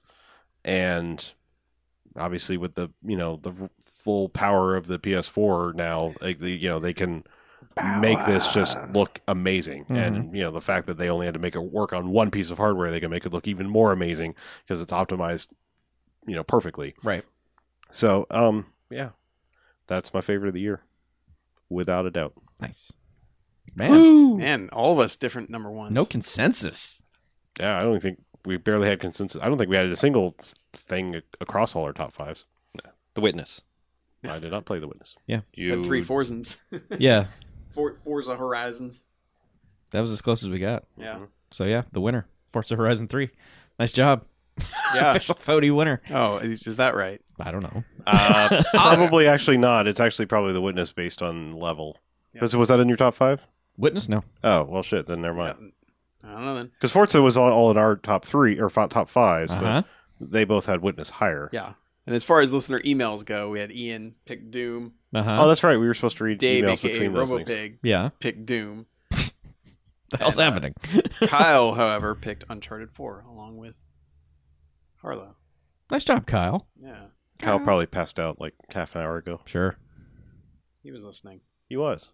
I'm sure of it. So Doom, and Uncharted 4. Doom, Uncharted 4, and I'm trying to find Adder Black's email or Twitter. His Uh-huh. tweet. His Twitter. Oh, guess what? Doom. He picked Doom. Doom, a video game-ass video game. Yep. On the next No Quarters, if they the want to next write No in and Quarters. I don't want them to justify their pick, but I would like to hear what is it about this release of Doom that is doing it for you? Well, I'll read Ian's email. Okay. I think Ian probably states it best, where he says, my favorite game this year has got to be Doom. A lot of people have already said a lot of smart stuff about the game, about how confident it is, how it defied expectation, how it gets what the original game was about. All that's true, but I think it also stands as maybe the most successful reboot ever. In a time when we're getting reboots of a lot of stuff, including things nobody ever wanted rebooted, Doom really gets what Doom the game and Doom the 1990s phenomenon was all about. It managed to actually add to and improve on that mythos, in quotes, while being funny and respectful all at once. That's one hell, haha, of an accomplishment. Happy New Year, Ian. Except for my now defunct Game Informer email address. Yeah, Aw. I think that's really what I was trying to say. Is I think We weren't all in on the 90s Doom Yeah. thing. Yeah. yeah. I mean, it was a thing. We were aware of it. We all played it, but it was never like, Yeah. oh my god, Doom. Like, I can imagine if they pull off the same thing they did with Doom, I'd probably be the guy who's like, yes, Mm-hmm. they get Quake. Yeah. They understand Quake. Yeah. Well, and I'm the sad guy who was like, hey, they made Duke Nukem Forever. Oh, And I'd be like, hey, I like Unreal. oh. I like Unreal Championship. Well, yeah, except Unreal went weird, free to play. Yeah. Garbage. Yeah. Well, But No, anyway, I mean, there you I'm go. with you. Just I'm with you. Unreal. Unreal was like awesome. I mean, original Unreal was amazing. Sure. I liked it as a single player game. Mm-hmm. Well, at least we can agree that 2016, we all feel good about what we had in our top 5. absolutely, yeah. Which, past few years, it's been a little iffy, but I'm glad everyone's kind of figuring out Xbox One and PS4. I would say up to November, it was a little iffy until we all sat down and really went through the year to really determine, what came out in 2016. What did we play? What did we like? Because I remember, at first I was like, man, I don't know if I'm going to have a top 5. But then when I sat down, I was like, yeah, there's some really quality stuff. You forget how much stuff games are coming out earlier now. Mhm. So for me, Far Cry Primal seemed like it came out 100 years ago. Yeah. Well, I mean, I started The Witness almost a year ago. Yeah, Mhm. and that's January release. Yeah. So Yeah, Firewatch was early. It's good to have a good year, isn't it? Yes, it is.